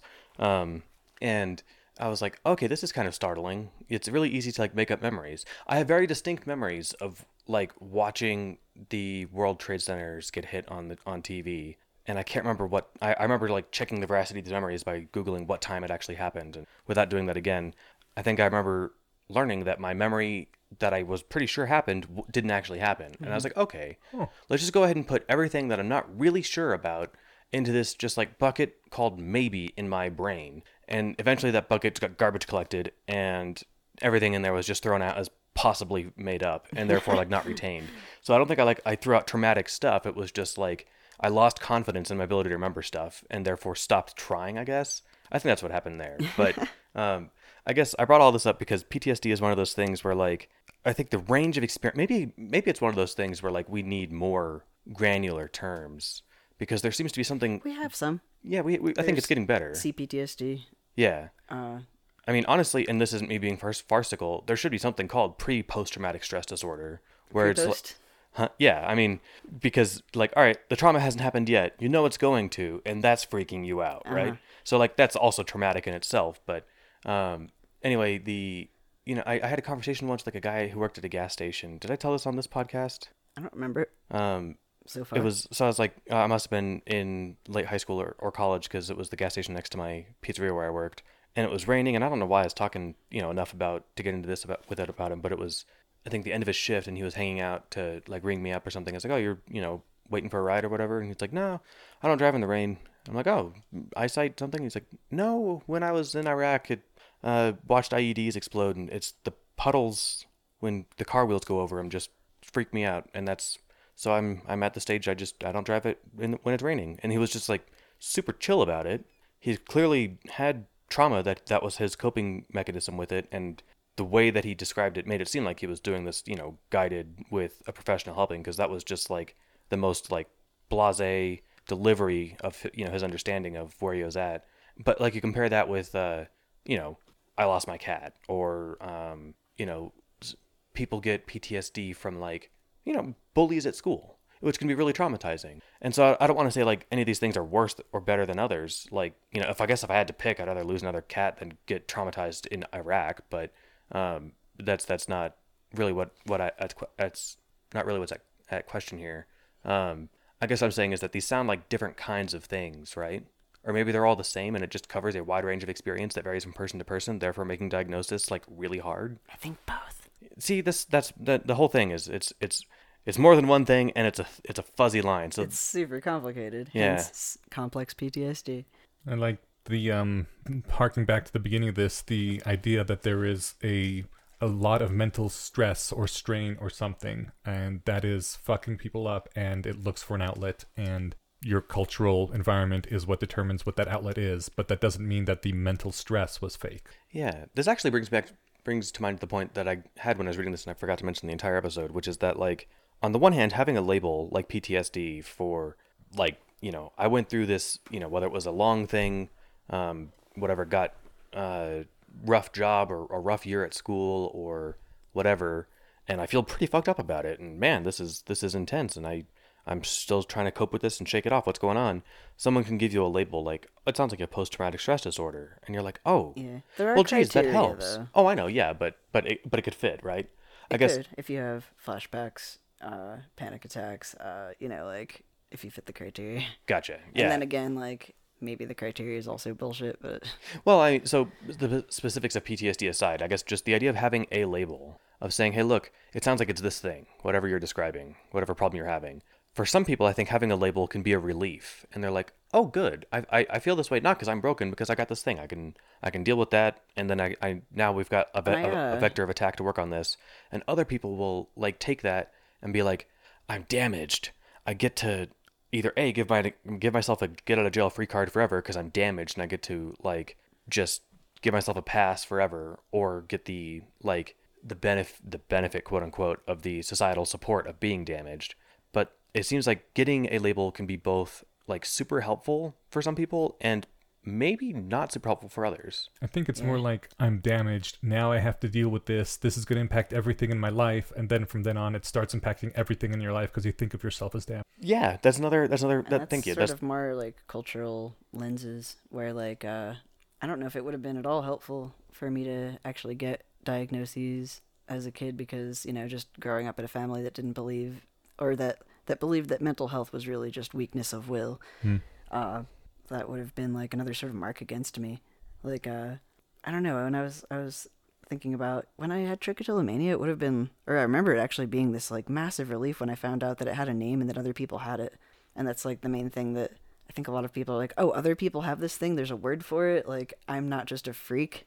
I'm nodding enthusiastically when you're saying that, but that didn't come through on the air. Yeah, no, that's exactly what I'm talking about. Knowing that, like, oh, I'm not weird. I have a thing that other people have. Right. I'm weird in a particular way that other people have. Yeah. Right. I'm not uniquely weird, right? Like, I mean, there's I can't remember, once in a while there's like an Ask Reddit thread. Does anyone else have this thing? And they're like, holy shit, yeah. Oh, I thought it was just me. Yeah. Like those are kind of just, it's nice to like, it can just even take a huge edge off a lot of people. Be like, oh, I'm not alone in this. like I thought it was just me having this unique problem, and that I had, these terrible, weird things I uniquely had to overcome. But when you learn that, no, actually, this is a thing we understand. Check this out. You can do 5 easy There's steps. the Reddit community for it. Right. All right. Well, I didn't have much else to offer there on that. I guess I just wanted to pitch out the idea. Oh, and I'm going to put in the show notes, just because it's funny for some comedic relief, because some of this episode is heavy. George Carlin had a bit in the 90s on euphemisms, and he talks about PTSD as one of the euphemisms he covers. Okay. I put it in the notes already. Oh, you did? Yeah. Okay, great. Alrighty. I guess, I have one thing at the very end to end it with, but did you want to say anything, touch anything else? No, go for it. This came from the comments section. It's how Scott Alexander ended the comments post, so I guess I'm going to quote it as well. He ended it with a user saying, "I found the trauma section of the book very compelling, in part because it squares with my impression of the United States as a society that is convinced it understands trauma better than any previous society, but seems to achieve uniquely poor outcomes. It would be like a land that was convinced it had the best vaccine for polio, but you look around and every fourth person is in an iron lung." Yeah, I have so much to say about that, but I don't want to belabor it too long. I guess If you wanna. one of the things that is funny there is maybe because we are such a traumatized people, maybe that's why we have such good understanding. I think actually we do have a deeper understanding of trauma and ways to mitigate it than any other period. But well, okay, maybe now that I just said that out loud, there's a part of my brain going, but what about iboga? What's Iboga? Ibogaine is a chemical found in the iboga tree that is actually worshipped in Africa. It's a psychedelic that has this unique 48-hour, I think, duration. Fuck that. Jesus. And but the thing is, they have this whole ritual where you consume the iboga. They it's interesting. A lot of these they do this with ayahuasca too, in these tribal healing ceremonies. In the West, the sort of best practices for taking psychedelics, especially for healing or enlightenment purposes, is set and setting. You want things to be safe and calm and comfortable, but they put you in the iboga ceremony, part of it involves they bury you alive. Damn. And there's this symbolic, you go to the land of the dead and you talk to your ancestors, etc., and then you come back and but the thing is that Like T'Challa in Black Panther. exactly that actually was probably a direct reference for this, but That's why I didn't feel bad making a Marvel shout out. yeah, I guess there's I could suggest the episode of Hamilton's Pharmacopoeia that was about iboga. I'll link to that too. But it has really good people. The episode that I was just talking about was about the opioid epidemic. It cures addictions. It and it's one of those things that I struggle with. Scott Alexander also had the cultural evolution essay that I think we did an essay about, or Mhm. did a podcast Mm-hmm. about the essay, where yeah, I think modern science does know a lot about trauma, but we're really bad at being able to take that knowledge and do anything useful with it. It seems actually we didn't really get that much into this, but in this article, in another stuff I've read, telling someone, oh shit, that thing happened and you're going to develop PTSD and now we need to put you through therapy immediately and have you process it ahead of time, actually seems to cause PTSD or crystallize it in ways that Jane McGonigal, I'm going to keep making references, but Jane McGonigal wrote Super Better and has a whole therapy system around that. But this is someone who opened a cabinet door in her kitchen, was bending down, stood up, smacked her head against the cabinet door, and gave herself brain trauma. Ooh. And was this very effective executive of some kind, or I don't know if it was an executive, but was a high functioning effective person before this, and then was struggling with just trying to figure out how to recover, and found video games to be really helpful, and created this system of recovery through video games. But brought up research about when when a traumatic event happens, something that could crystallize PTSD style trauma, they did a experimental intervention of just playing Tetris. Mm-hmm. And I read about other okay, now I'm gonna end up getting way too deep into more of this essay, so But are you maybe we saying should that- hang on to it for another time. Are you saying that my playing a lot of Plants vs. Zombies to deal with stress is probably not a complete bad use of my time? It's probably quite adaptive, actually. Hell yes. Green light to waste my time playing phone games. Or at least they've shown that, like, a tsunami wipes out your village, or there's some kind of horrible, you know, poison event, war, etc. Like, if you give people that survived Tetris immediately afterward, it seems to prevent trauma from crystallizing in a way that, like, we don't quite understand, but it seems like ancient societies or, like, older societies that, like, had these whole ritualistic traditions around this did. Or So if it- they didn't understand it, they at least knew, like, kind of like the what do we call it? They didn't. I think yeah, we have like the scientific understanding, the neurological like way that it happens is like sort of the thing that you're just saying, Inuyasha. Yeah, Where it's so like, your argument- we know a lot about it, but like we don't have the like we have the knowledge, we don't have the really like wisdom, if that makes any sense. I There- guess you were saying that we know a lot about trauma, but nothing about how to deal with or fix trauma. Yeah, because it seems to Okay. be pretty unintuitive. Like people's intuition was a tsunami wipes out your village, and you're one of the survivors in a refugee camp, and then like they send a therapist in there to talk to you about it. Yeah, But like that made it it worse. seems like that makes it worse. Whereas if you gave them Tetris, or if you did one of these, they I think mentioned that in this article, and I'm failing to. Wouldn't you say that if like a society thinks they know trauma better than anyone else, but they have absolutely no way of coping with it or fixing it, then they don't actually know more about trauma than everyone else? That sounds like just a definitions thing. Like what I'm trying to say is I think we understand the neurological side of what causes trauma, how it forms, what that looks like throughout the rest of your life. But like when I say we lack the wisdom, it seems like really people figured out what worked through trial and error and then sort of just passed that down cultural evolution wise as like maybe they have like some kind of mythology around, well, this god fucked up in this way, and then because this happened, we have to do this. And it doesn't really map to reality, but like, I don't know. I find this sort of thing fascinating, and I feel like it's also sort of, it's gonna be its own whole topic, probably. But cultural evolution was the word I was looking for to bring that home. Like the biblical wisdom of like don't eat pork or something. You know, like it wasn't but, like- because pork is inherently, I'm making up an example, but it's not like No, there's pigs actual- have devils. But it's because like yeah, you can get trichomania from eating pork, and you want to avoid that because Bronze Age people who don't know how to wash their hands or No, cook actually, food it turns properly. out genetically, or the Jewish people or the Israelites who lived in that area at the time were particularly susceptible to a disease, and I'm misremembering the details of this, but it's super interesting as an example of why Jews in particular had this taboo and other like peoples around them didn't. Yeah, no, totally. I guess what I'm getting at is that it's possible to be right by accident and have things that work to solve a problem that your community is dealing with, even if you don't like really know what you're Yeah. doing. We have always done it this way. Right. So I hate to say this, but isn't the traditional answer most cultures have to be like, don't be such a whiner? Because I don't think that's the best answer, but that's the one that most societies seem to have Unfortunately, it seems to come down work. to. Okay. But like, Well, I mean, if it works, then that's not unfortunate, right? I guess it's unfortunate for Well, I the think few it's people that it unfortunate. doesn't work for. because I did grow up sort of being told don't be such a whiner about like real mental disorders, but like I think that's not actually what they're doing though. When in the was it the Sri Lankan Tsunami. earthquake or Yeah. tsunami that they Yeah. brought up in this, we didn't even get into that, but it wasn't don't be a whiner. Like that culture had taboos around talking about traumatic things and the need to use euphemisms to talk about it, Yeah. because they had this belief that there were like evil spirits that could be of I guess like bad memories or something that could be conjured if you talk about it.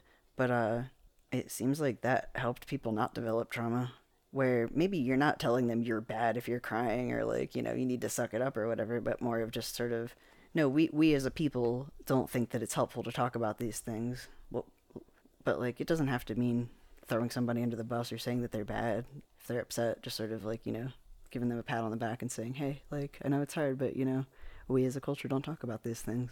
Mental health is We've hard. gotta Like you move said, on. being human is hard. I'm looking forward to. I have no I'm idea looking what. forward to not being human.